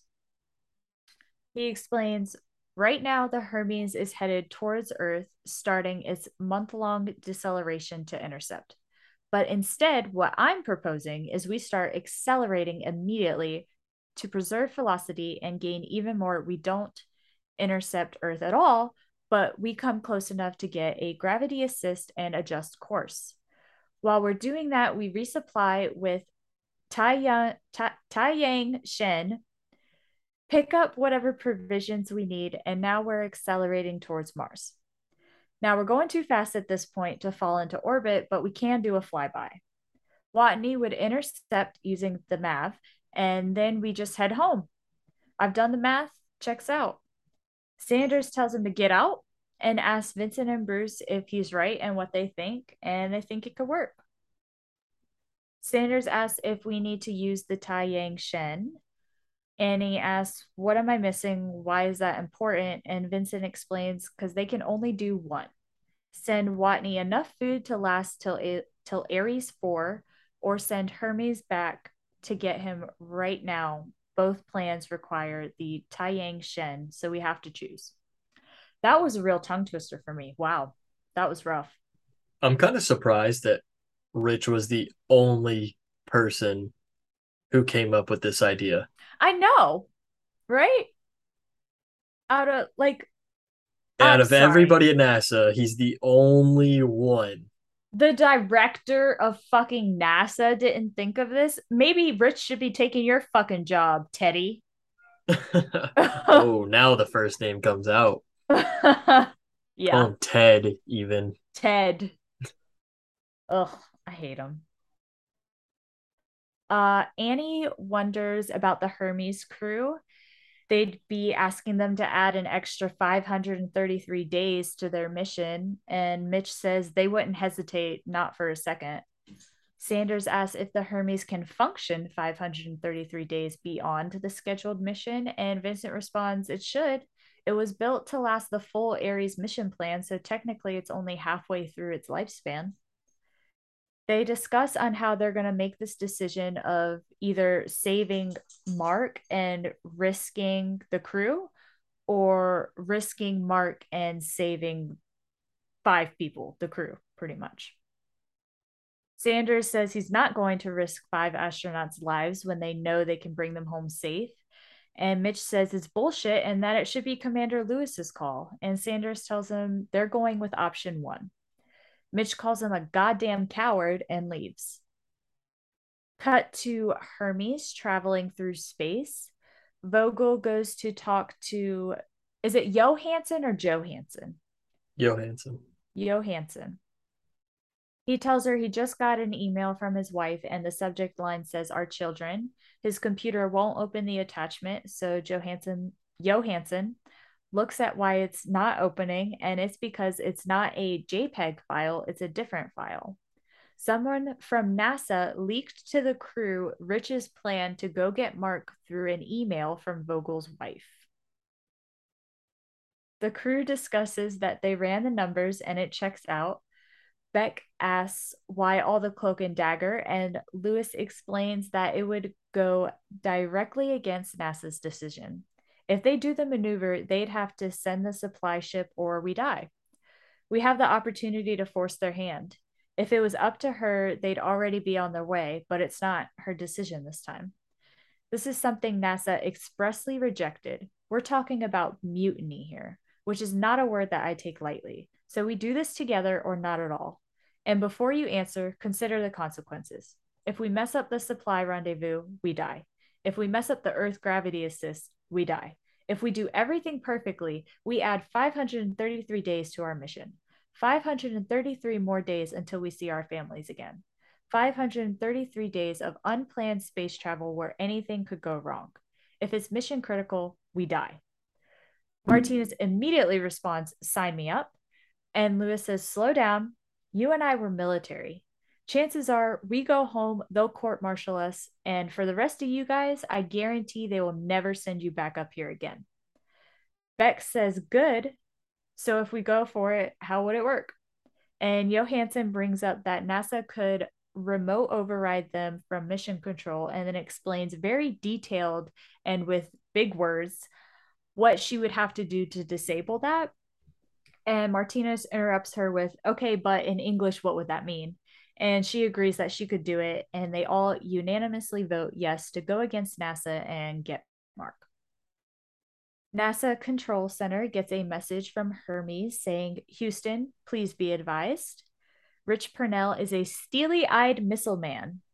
They are all confused and see that Hermes is drifting off course. You got anything? Anything to add? Anything? Yeah, I was just gonna say if you were stranded on Mars and I had to make the decision to go back, I'd probably be pretty reluctant, but You would leave me there? I guess I'd go back. I guess I'd go back. You'd fucking Wow. owe me though. 533 days. Oh my God. I think I would owe you my life. Anything you need, dude. Shit. Come over and do my chores and shit. Water my grass and feed my cat. And Yeah, I'll make that what? It's 11 hours to Florida, so it's probably 8 hours to Georgia from here. I'll make that yeah, drive, sure. every day. Every day. Oh my God. You can't stay at my house. I don't want to stay at your fucking house. Good, you're not allowed to anyways. Go Good. back, get back to where you came from, and then come back again tomorrow. At that point, it's literally like you make it like three-quarters of the way home, turn around and come back. Yeah, I'm taking your cat with me. No, not Yes, happening. I'm taking Thor. No. Yeah, I'm He's taking never him. met you, but I'd be willing to bet he doesn't like you. Oh my Oh, God. a minute ago when I had like half my headphones off and he gave me that weird look, Yeah, I, what's going on I over was there? doing that. I could hear him outside my room meowing. Oh, I was like, there's a cat out there. there's a cat out there.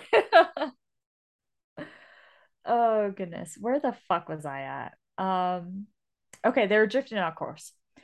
Cut to Mitch and Sanders talking. Sanders says Annie will go before the media this morning and inform them of NASA decision to reroute the Hermes to Mars. Mitch says sounds like a smart move considering the circumstances. Whoever gave them the maneuver only passed along information crew. The crew made the decision on their own. Sanders says you may have killed them, Mitch. We're fighting the same war every time something goes wrong. The world forgets why we fly. I'm trying to keep us airborne. It's bigger than one person. Mitch says, no, it's not. And Sanders tells him when this is over, he expects his resignation and to bring their astronauts home. We cut to Mars, Sol 219, and Mark is talking to his camera again. He says every Ares mission requires 3 years of supplies, so NASA decided it's a lot easier to send some of the stuff beforehand than to bring it with us. So as a result, the MAV for Ares 4 is already there at the, I'm gonna butcher this, Schiaparelli crater. Schiaparelli crater. I think it's just like Chaparelli. Hold on. Schiaparelli. I have the book right here, and there's a map at the front. Oh, it's got like a vocabulary thing. No, it's got a map.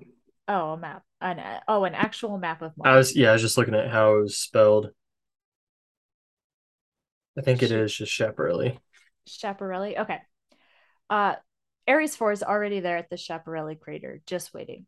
So the plan is for me to use that to go into orbit just as the Hermes is passing, and I guess they catch me in space. So I've got 200 souls to figure out how to take everything here that's keeping me alive. The oxygenator, the water reclaimer, the atmospheric regulator, bring that all with me. And luckily, I have all the greatest minds on Earth, really all of the brain power on the entire planet, helping me with this endeavor. And so far, they've come up with hey, why don't you drill holes on the roof of your rover and hit it as hard as you can with a rock? We're gonna get there. Cut to Sanders. Why'd you just look at me like that? Because you looked like you were about to say something, but I guess you weren't. Cut to Sanders arriving at the China National Space Station and Mark counting out his food. He grabs a silver bag and writes "Goodbye Mars" on it. Um, was that a bag of his waste? I don't know. I thought it was a bag of food, but I think it would be funnier if it was I a think bag it of was a bag his. of his waste. Yeah, that would be funny. Yeah, I think it was. Um, we then cut to a montage of a bunch of different scenes. Martinez is talking to his family, and his wife is pissed that his trip is going to be longer, but then she understands. Bruce takes a photo for Time magazine, and Mark is working. Lewis video chats with her significant other. Mitch is arguing with China. Vogel video chats with his family. China launches the probe successfully. The Hermes successfully locked the probe onto their station, and then they make their way towards Mars to go get Mark. Then cut to 7 months later on Mars, Sol 461. Mark gets out of the shower and he is frail, skinny, grew out his beard. We hear his voiceover as he's working in the hab, and he says, "I've been thinking about laws on Mars. There's an international treaty saying no country can lay claim to anything that's not on Earth. And by another treaty, if you're not in any country's territory, maritime law applies. So Mars is international waters. Now, NASA is an American non military organization. It owns the HAB, but the second I walk outside, I'm in international waters. So here's the cool part: I'm about to leave for the Schiaparelli crater, where I'm going to commandeer the Ares 4 lander.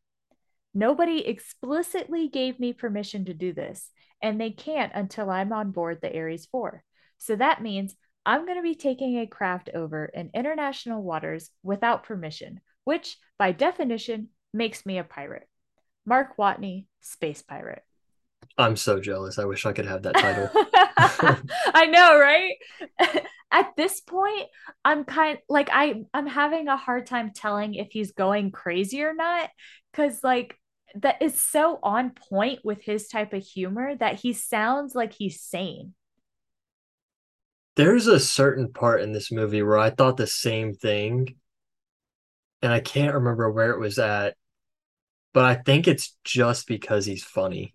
I think it's just because he's funny. Yeah, I think he's still perfectly sane, and like these video logs and messaging with the crew and NASA is like what's keeping him sane, and it's just his humor. And don't forget about having that little rover pet. Yes, the little rover pet too. Yeah. But yeah, that was so funny. That he's literally starving himself to death. And the one thing he's thinking about is the fact that he's a space pirate. If I was able to keep my mental sanity, I'd be doing the same thing. Yeah. He shuts down the system, marks his last day there with his signature, and leaves to head to Ares 4. We get a bunch of shots of Mars and Mark making his way to the crater and hear a voiceover of him saying, "Everywhere I go, I'm the first." It's a strange feeling. Step outside the rover, first guy to be there. Climb that hill, first guy to do that. 4.5 billion years. Nobody here. And now me. I'm the first person to be alone on an entire planet. That's really crazy to think about, actually. Yeah, it really is. But It at the same is. time, like, you remember earlier how he was like, I'm literally the greatest botanist on the planet? Yeah, He could because say you're that the about only one. anything. You're the only one on the planet. Yeah. We cut to Vincent at Mission Control asking Mindy how Mark's doing. She tells him he's doing good. He drives for 4 hours before noon, lays the solar panels, waits 13 hours for them to recharge, and sleeps somewhere in there, and then starts again. Vincent asks again, how's he doing? And she says, uh, he asked us to call him Captain Blondebeard. I'd do that too. Yeah, I know you would. Vincent says, well, technically, Mars would be under maritime. And she interrupts him and says, yeah, I know. He explained it to us. Vincent then asks her where he is, and she points to a spot on the screen. We see a shot of Mars, and it's Sol 494. Mark is driving the rover, making his journey, stopping to recharge as the days go by. And by the end of that, it's Sol 517. Cut to a video call of Bruce talking to Vincent and Mitch. He tells them, okay, I'm going to start by stating for the record that you're not going to like this. Mitch says, yeah, the problem is the intercept velocity. The Hermes, well, it can't enter Mars orbit unless they'll never have, otherwise, complete blank there. They'll never have enough fuel to make it home. The MAV that was only designed to get. Good job. You'll get through this sentence one of these days. Oh, I'm glitching. The double thumbs up for you. Woo! The MAV that was only designed to get to low Mars orbit. So, in order for Mark to escape Mars gravity entirely and to intercept the Hermes, Vincent interrupts and says he has to be going fast. Bruce says, which means we need to make the MAV lighter, a lot lighter, 5,000 kilograms lighter. Vincent says, you can do that, right? And Bruce says, there's some gimmies right off the bat. The design presumes 500 kilograms of Martian soil in samples. Obviously, we won't do that. And there's just one passenger instead of six. With suits and gear, that's another 500. Ditch the life support, don't need it. And we'll get Mark to wear his EVA suit the whole trip. Vincent says, wait a second. If he's in his EVA suit, how is he going to operate the controls? And Mitch says, well, he won't. Martinez will pilot the MAV control remotely from the Hermes. Vincent says, we've never had a manned ship controlled remotely before, but I am excited about the opportunities that affords. Bruce says, if we go remote, we can lose the control panels, the secondary and tertiary comm systems. Vincent says, wait a second. You want a remote control descent with no backup comms? And Mitch says, he's not even got to the bad stuff yet, Vincent. Vincent tells him, well, skip to the bad stuff. Why are we going over all this? Skip to the shit stuff. Bruce says, we need to remove the nose airlock, the windows, and hull panel 19. Vincent asks him, you want to take the front of the ship off? And Bruce says, sure, the nose airlock alone is 400 kilograms. Vincent is like confirming that he's understanding what Bruce is saying and is like, you want to send a man into space without the front of his ship. And Bruce says, well, no, we're going to have him cover it with HAB canvas. The air on Mars' atmosphere is so thin, you don't need a lot of streamlining. By the time the ship's going fast enough for air resistance to matter, it'll be high enough that there's practically no air. Vincent tells him, you want to send him into space under a tarp. And Bruce says, yes, can I go on now? And Vincent just like shakes his head and says no, like in disbelief, like he's fucking done with that conversation. So yeah, they want to send Mark into space with a tarp covering his ship. If I was Mark, I would be like asking what other possible situations can we try other than Yeah. this? Like, what else can I get rid of besides the front of my ship? Are you kidding me? This is so nuts. Oh my God. Cut to a message from Mark saying, are you fucking kidding me? And Vincent says to Mindy, you think he means it like, are you kidding me? All excited, like. Or like, are you kidding me? Upset, like, and Mindy says, I think it's the second one. And Vince is like, really? It could be the first, trying to be all hopeful, but like it's obvious that Mark's like, y'all are fucking idiots. Why the fuck are you suggesting that? Cut back to Mars, Sol Oh, you didn't even do 538. the whole conversation between them. This is one of my favorite God parts of the damn it. movie. Damn it, Matt. Oh, there's parts where I was like, all right, I'm not gonna cut it short because Matt called me out on it last podcast.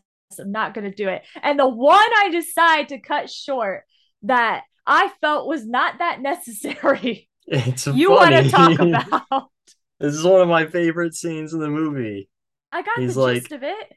he's like asking her, "Do you think it means like, are you kidding me?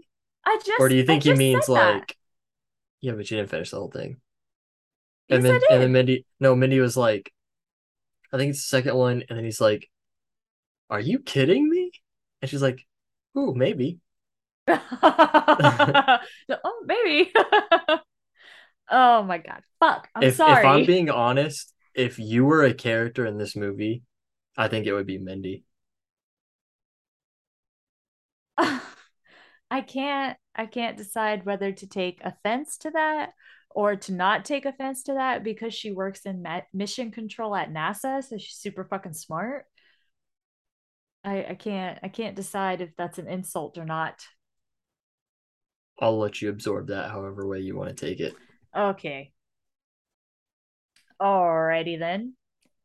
Anyway, is there anything else you wanted that I miss? No, that's it, I guess. No. Okay. Cut back to Mars. Sol 538 at the Ares 4 landing site. Marcus stopped eating and doing a video log saying, I know what they're doing.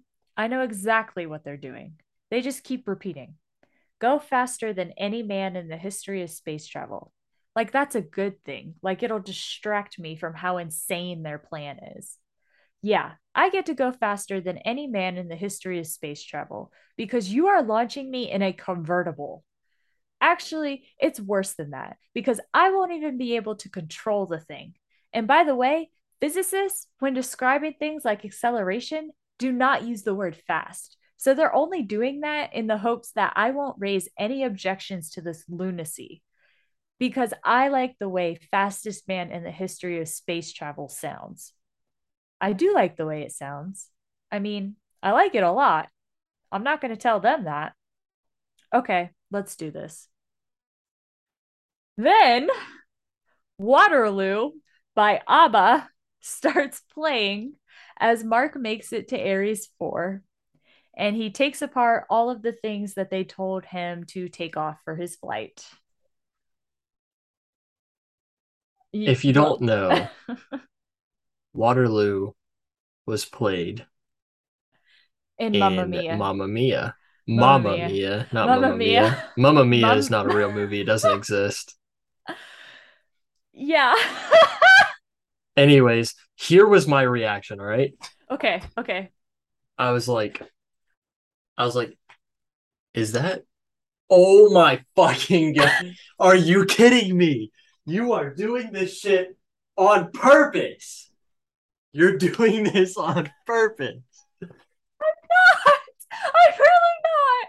Oh my God, I'm really not. I promise I'm not doing this on purpose. I was watching this and it started playing and I immediately just started busting out laughing because I knew you were gonna lose your shit at this. So that's what, three connections in one fucking movie. Yeah, And it's not even your trust me, I like it. So now it's at this point, you're not. just cheating. I'm not doing anything. I'm dude, if somebody out there is like knowledged in like psychic witch type things, like please come to my aid. I'm not doing this on purpose. I swear something is off with me. Psychic witch type things. Yeah. Solid. Solid. Okay, yeah, no, yeah. You're I just want to know what you have planned, really. I don't have anything planned. Honestly, I wish we would have a break from it. I don't understand. Whatever. Continue. Tired of your shit. Freaking connecting all your freaking movies. Oh God. Okay. All right. We cut to the crew on the Hermes, Sol 560.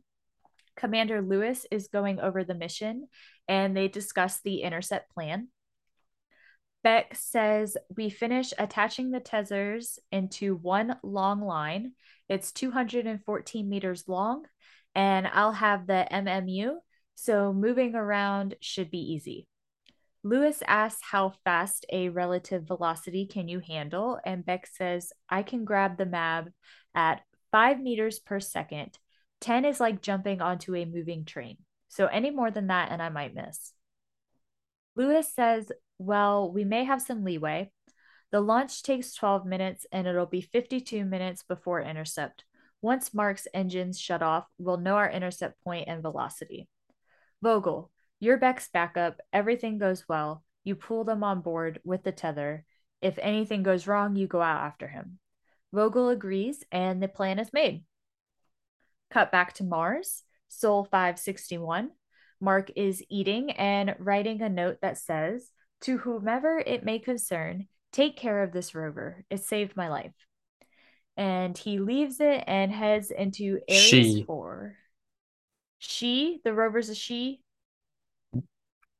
don't question me like that. Go back and watch it. It says she saved my life. Oh, my bad. Shit. It's all right, I'll just do your job for you. All right, then. Go My ahead. You want to take shoulders. over the rest of this Oh man, my podcast? shoulders are getting tired from carrying this whole fucking thing. Oh my God. You want to take the fuck over? You got the No, it's rest all of the right. movie? No, it's all right. I need to see the rest of your performance so I know how to evaluate you properly. Oh my God.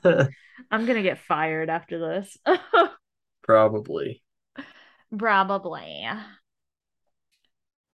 Yeah, no, I take it back. I would definitely leave you on Mars. Cut to newscasters outside NASA, and the entire world is watching this news report on if they are going to be successful bringing home Mark. Mark is cleaning his wounds in the mirror, and you can tell that he's been through some shit. He looks at himself and decided to shave his beard and trim his hair, gets in his spacesuit, and gets in his seat ready to go. Lewis talks to Mission Control, and then she talks to Mark. About 2 minutes, Watney. How you doing down there? Mark responds, I'm good. I'm anxious to get up to you. Thanks for coming back for me. And he gets a little teary eyed, which I did too. The thanks for coming back for me really, it got me, hit Yeah, me in the chest. it's a little emotional. First time they're talking and how many souls? Like A lot, a lot. a lot. First time they've he's talked been to anybody. they've been watching him since Soul what, 54, 56, 54. 54. This is Soul 561. Yeah. Yeah, yeah, it's rough. Lewis says, well, we're on it. Remember, you'll be pulling some serious G's, so it's okay to pass out. You're in Martinez's hands now. And Mark says, well, tell that asshole no barrel rolls. Mark cries, like sobs, as they go through the checklist before launch. They get to him and he tells them go. And because the entire world can hear everything they're saying, and they hear him say go, and everybody cheers. And then he launches into the atmosphere. And as he's launching, like the camera, like he's sitting in his chair and it's pretty empty in the probe, and the camera like spins around him. I really liked how they did that. Yeah, it's pretty nice. Yeah. That's all I got. It's pretty nice. It was good. Okay. He's going ascending through Mars's atmosphere. His tarp comes off and he passes out. The tarp coming off caused him to go slower than they wanted him to, so they have to figure out how to make up that time. They decide that they're going to speed up so that they can intercept Mark. He wakes up and talks to Lewis, confirming he's alive. They tell him there's a problem with the velocity, and Mark comes up with an idea. He says, well, if I can find something sharp in here and poke a hole in the glove of my EVA suit, I could use the escaping air as a thruster and fly towards you. It would be easy to control because it would be on my arm. Lewis says, I can't see you having any control if you did that. You'd be eyeballing the intercept using a thrust vector you can barely control. Mark says, yes, those are all very good points. But consider this, I'd get to fly around like Iron Man. Everyone laughs, and Mark says, Commander, let's go, Iron Man. Lewis, she laughs, and then she flips a switch, turning off the communication with mission control so NASA can't hear what they're saying at all. She says, maybe it's not the worst idea. And Martinez goes, no, it's the worst idea. It's the worst idea ever. And Lewis is like, no, what if he said what he said using atmosphere as thrust? What happens if we blow the valve? Martinez says, wait, you want to open the vehicular airlock? And Lewis says, it will give us a good kick. Martinez is like, but it'll also blow the nose off the ship. And Johansson chimes in, and all the air would leave, and we need air to not die. Lewis tells them we would seal the bridge and the reactor room. Everywhere else would go vacuo. Vogel, I need you to come inside and make a bomb. You're a chemist. Can you make a bomb with what you have on board? Vogel tells her probably, but I feel obliged to mention that setting off an explosive device in a spacecraft is a terrible, terrible idea. Vogel finally agrees that he can do it, and Lewis turns communications back on with NASA. She says, Houston, be advised. We are going to deliberately breach the valves to produce a reverse thrust. They all prepare for this plan, and Mark tells Lewis, Commander, I can't let you go through with this. I am prepared to cut the suit. See, the thing is, I'm selfish. I want all the memorials back home to be about me, just me. The crew all laughs, and Lewis says, I should have left this guy on Mars. Johansson helps Vogel make a bomb. She takes the bomb to Beck and connects it to the ship. I want to know why they put it in a bag. I Like, know, right? just in case it blows up, I guess. But the bag's not going to do anything That was to. sarcastic. Okay. Shit, my bad. Yeah. They just slipped the bomb into a bag. Yep. It's kind of pointless, but okay. She tells Beck to make sure that he's not in there when it goes off and to be careful out there in space. She kisses his helmet, tells him, Don't tell anyone I did that, and leaves.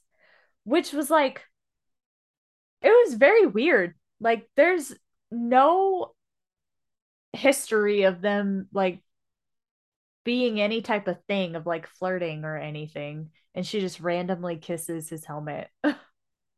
Yeah, but at the same time, like it doesn't really focus on those two characters all that much in the It movie. doesn't. So It doesn't. understandable, but I get what you're saying. Yeah, it was just I was surprised when that happened. I was like, "Oh, I had no idea these two even had any type of thing for each other." Beck sets the bomb, leaves the airlock. Commander Lewis leaves the command deck and gets in a suit. Beck makes it to the other airlock, and Lewis tells him she's not risking another crew member and she's going to be the one to go out to get Mark. They activate the bomb and it slows them down drastically. Lewis gets hooked up to the ship and goes out to meet Mark. She reaches the end of her tether and she's too far away. She tells Beck to unhook her, and Mark says, Commander, I got this. He does his Iron Man thing and launches out of the ship trying to fly like Iron Man to Lewis, which he successfully does Somewhat. somewhat. Lewis grabs Mark. He slips, but he grabs her tether and they do this spinning as they're like trying to pull themselves to each other. She finally grabs a hold of him, and Martinez says, Way to go, Iron Man. Mark tells Lewis, It's good to see you. You have terrible taste in music, as they laugh and cry because Mark is finally holding on to another human being. The crew tells Mission Control they got him, and NASA and the entire world explode in applause and cheers. They get in the station and everyone continues cheering. Mark hugs and jokes with everyone. I cried a little bit at the scene. It was nice to finally see him in human contact. And it was nice to see him kind of break down there too, like finally break down after all of this. Yeah. We cut to a shot of Earth from space, and then Mark is sitting on a park bench drinking coffee. He's older now. He looks down and sees a sprout coming up from the gravel and says something like, Hey there, little guy, something like that. Hey there. Another missed opportunity to say hello there. Hello there. If you're And listening and you've watched Star Wars, that was me. That was not a video or anything. So if that sounded identical to Obi-Wan, that was straight up me. oh god. Um Cadets run past Mark and they all say good morning, sir, to him. We see day one come across the screen, and Mark walks into a lecture hall. He tells everyone, Welcome to the astronaut cadet program. Now pay attention because this could save your life. Trust me, I know what I'm talking about. Let me get a few things out of the way right off the bat. Yes, I did in fact survive on a deserted planet by farming in my own shit. Yes, it's actually worse than it sounds. So let's not talk about that ever again. The other question I get most frequently is when I was up there stranded by myself, did I think I was going to die? Yes, absolutely. And that's what you need to know going in because it's going to happen to you. This is space, it does not cooperate. At some point, everything is going to go south on you. And you're going to say, This is it. This is how I end. Now you can either accept that or you can get to work. That's all it is. You just begin. You do the math, you solve one problem, then you solve the next one and the next. And if you solve enough problems, you get to come home. All right. Questions?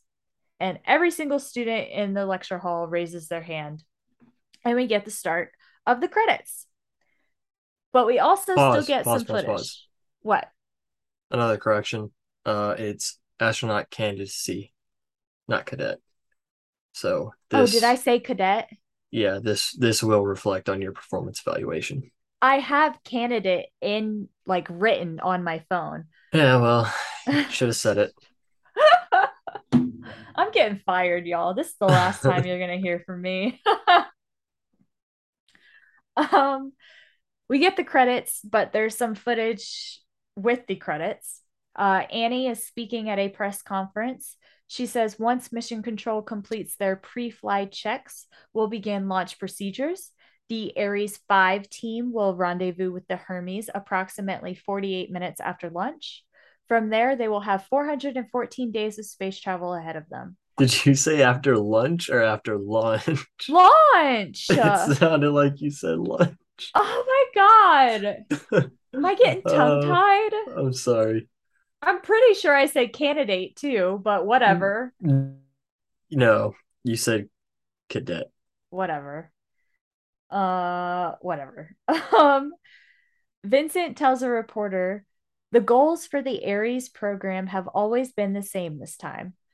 This time around, we hope to bring all the astronauts back at the same time. We see a bunch of different scenes. They launch the Ares 5. Lewis is at home. Martinez is part of the crew again on the Ares 5. The launch is successful. Johansson and Beck have a baby together. Vogel is at home with his family. And then we close with a shot of Earth from space. And now we get the credits. Did you go into the part about JPL What? with when Rich walks in and Bruce sees Bruce and they're all like watching the launch? Oh, yeah, I didn't write that down. Rich Yep, comes you're in. definitely getting fired. Fuck off. Ah, Rich comes in and they're all watching, and like Bruce like welcomes him in to the room as like a co like an equal. Like you done good, kid. Think maybe he might even be working there now. Yeah, probably. He probably definitely got a promotion because he's the reason that they saved Mark.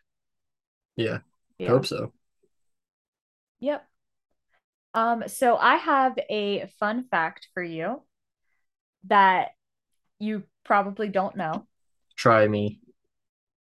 Were you also looking at the you watch this on No, Amazon, right? I did watch this on Amazon, but no, I did not look at the X-ray thing that they have. Yeah. Yeah. Yeah. I do like that. It's cool. It gives you a lot of fun things. I was This is looking at that. something that Derek told me. He messaged me and was like, I know y'all are going to be reviewing The Martian, and I just wanted to let you know this cool fact. Scientists went over the movie and came to the conclusion it is all scientifically accurate and possible, except for one part, the storm at the very beginning. Mars' atmosphere is a lot thinner than Earth's, so that 100-mile-per-hour winds they were talking about would actually be about 11 miles per hour. Might see a Miles per rapper. hours. Fuck off! You might see a rapper blow across the compound, but definitely not what the movie showed. So, yeah, fun fact. Thank you, Derek. That is a Everything. fun fact. However, I choose to ignore it because that ruins the entire fucking movie. What do you mean it ruins the movie? Because if the storm is 11 miles per hour, Mark's not getting hit with flying debris. He's not getting stranded on Oh Mars. my None of God. this is happening. Oh my God. But focused on the fact that scientists went over this and said, yes, they got this right. Everything in this movie could happen. It's possible. Oh yeah. That's That's what I was crazy. talking about at the beginning when I said like it was very realistic in comparison to Interstellar, yeah. Interstellar. So yeah. There's there's also a dedicated page on NASA on their website that explains like the differences between facts and reality between this and the movie. Like I don't know if you saw in the credits, there's like a there's a link. It's like www.com Aries Oh, something.com or I don't know. But it takes you to NASA's website and explains the differences between that's facts and fiction. that's pretty cool. That's cool. I I think these are my favorite types of movies that we review. Space? Yeah, I fucking love space, man. I fucking love space. Same. Yeah. I had a lot of like I saw a lot of fun facts and trivia and stuff like that in the X-ray, but I didn't write any of them down. But I am on the IMDb uh page for this movie, looking at some of them. Uh-huh. Yeah, Oh, you didn't want to share you don't get to anything? hear any of Okay, cool. them. No, I'm just kidding. We can find some.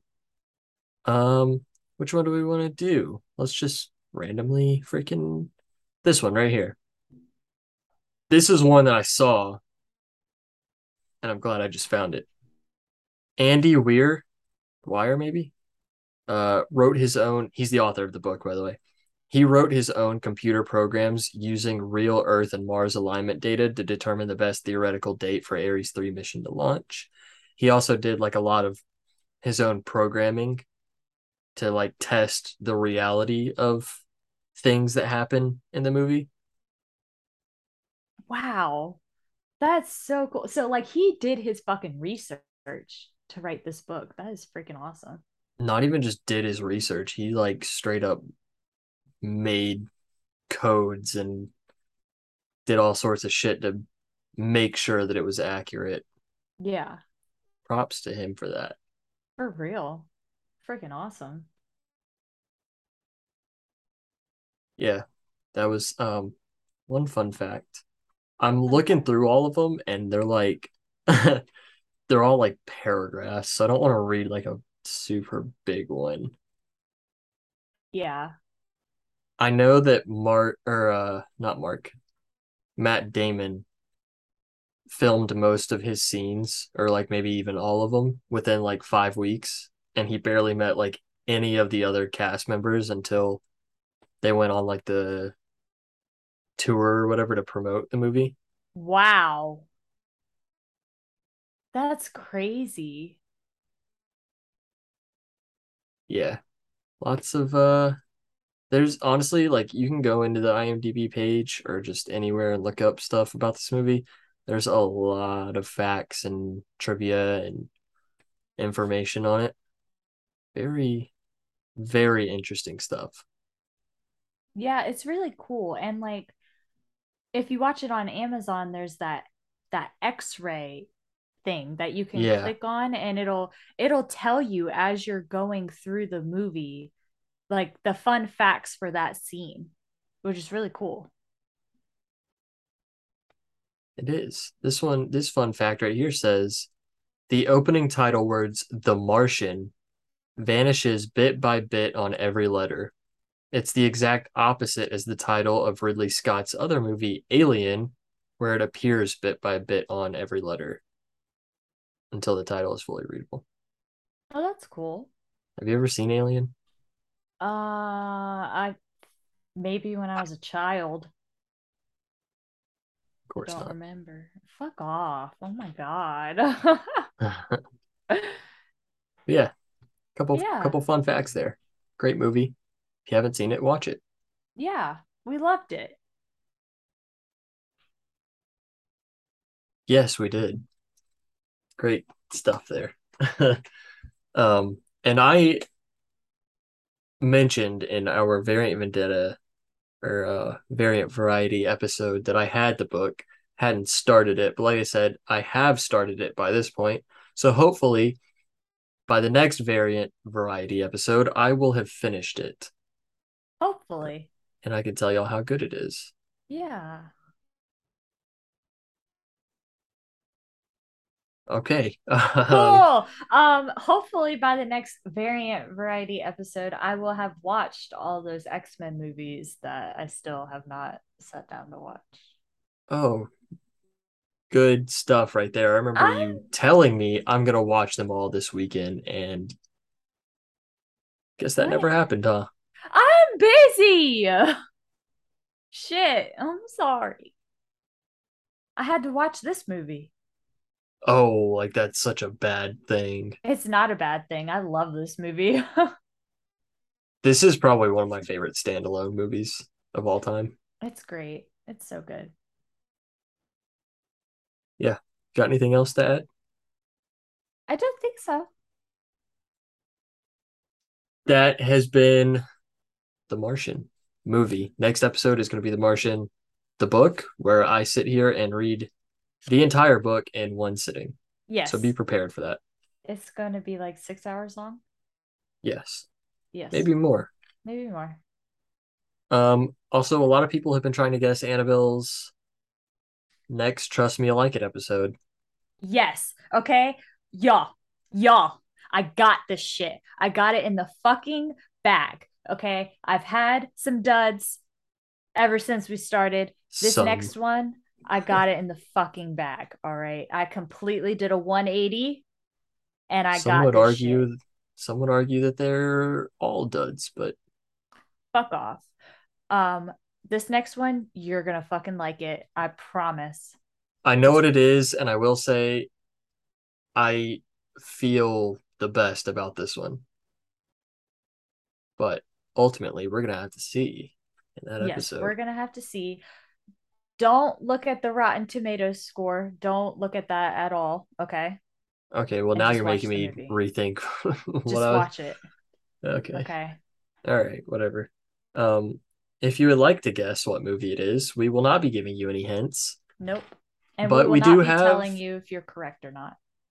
Well, we're not gonna be telling you you're correct or not until you guess it correctly. And then when that happens, we're only telling that person who guessed it correctly. And we've even put together a nice little surprise for you if you guessed it right. Yeah, So if you'd like to try and guess what it is, go for it. And go for it. you might even get it right and get our little special prize.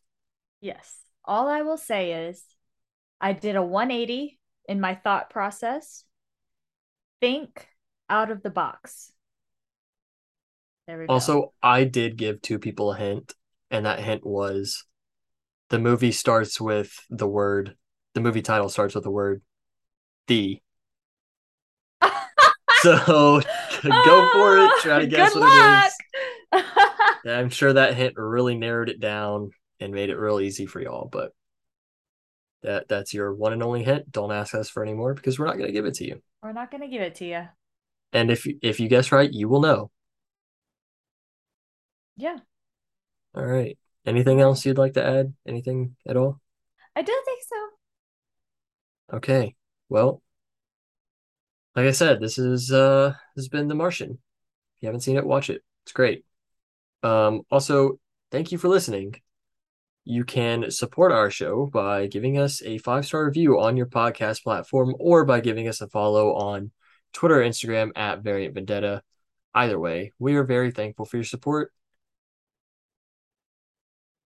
and that's going to wrap this up. Yeah. Thanks, guys. Thank you. Bye.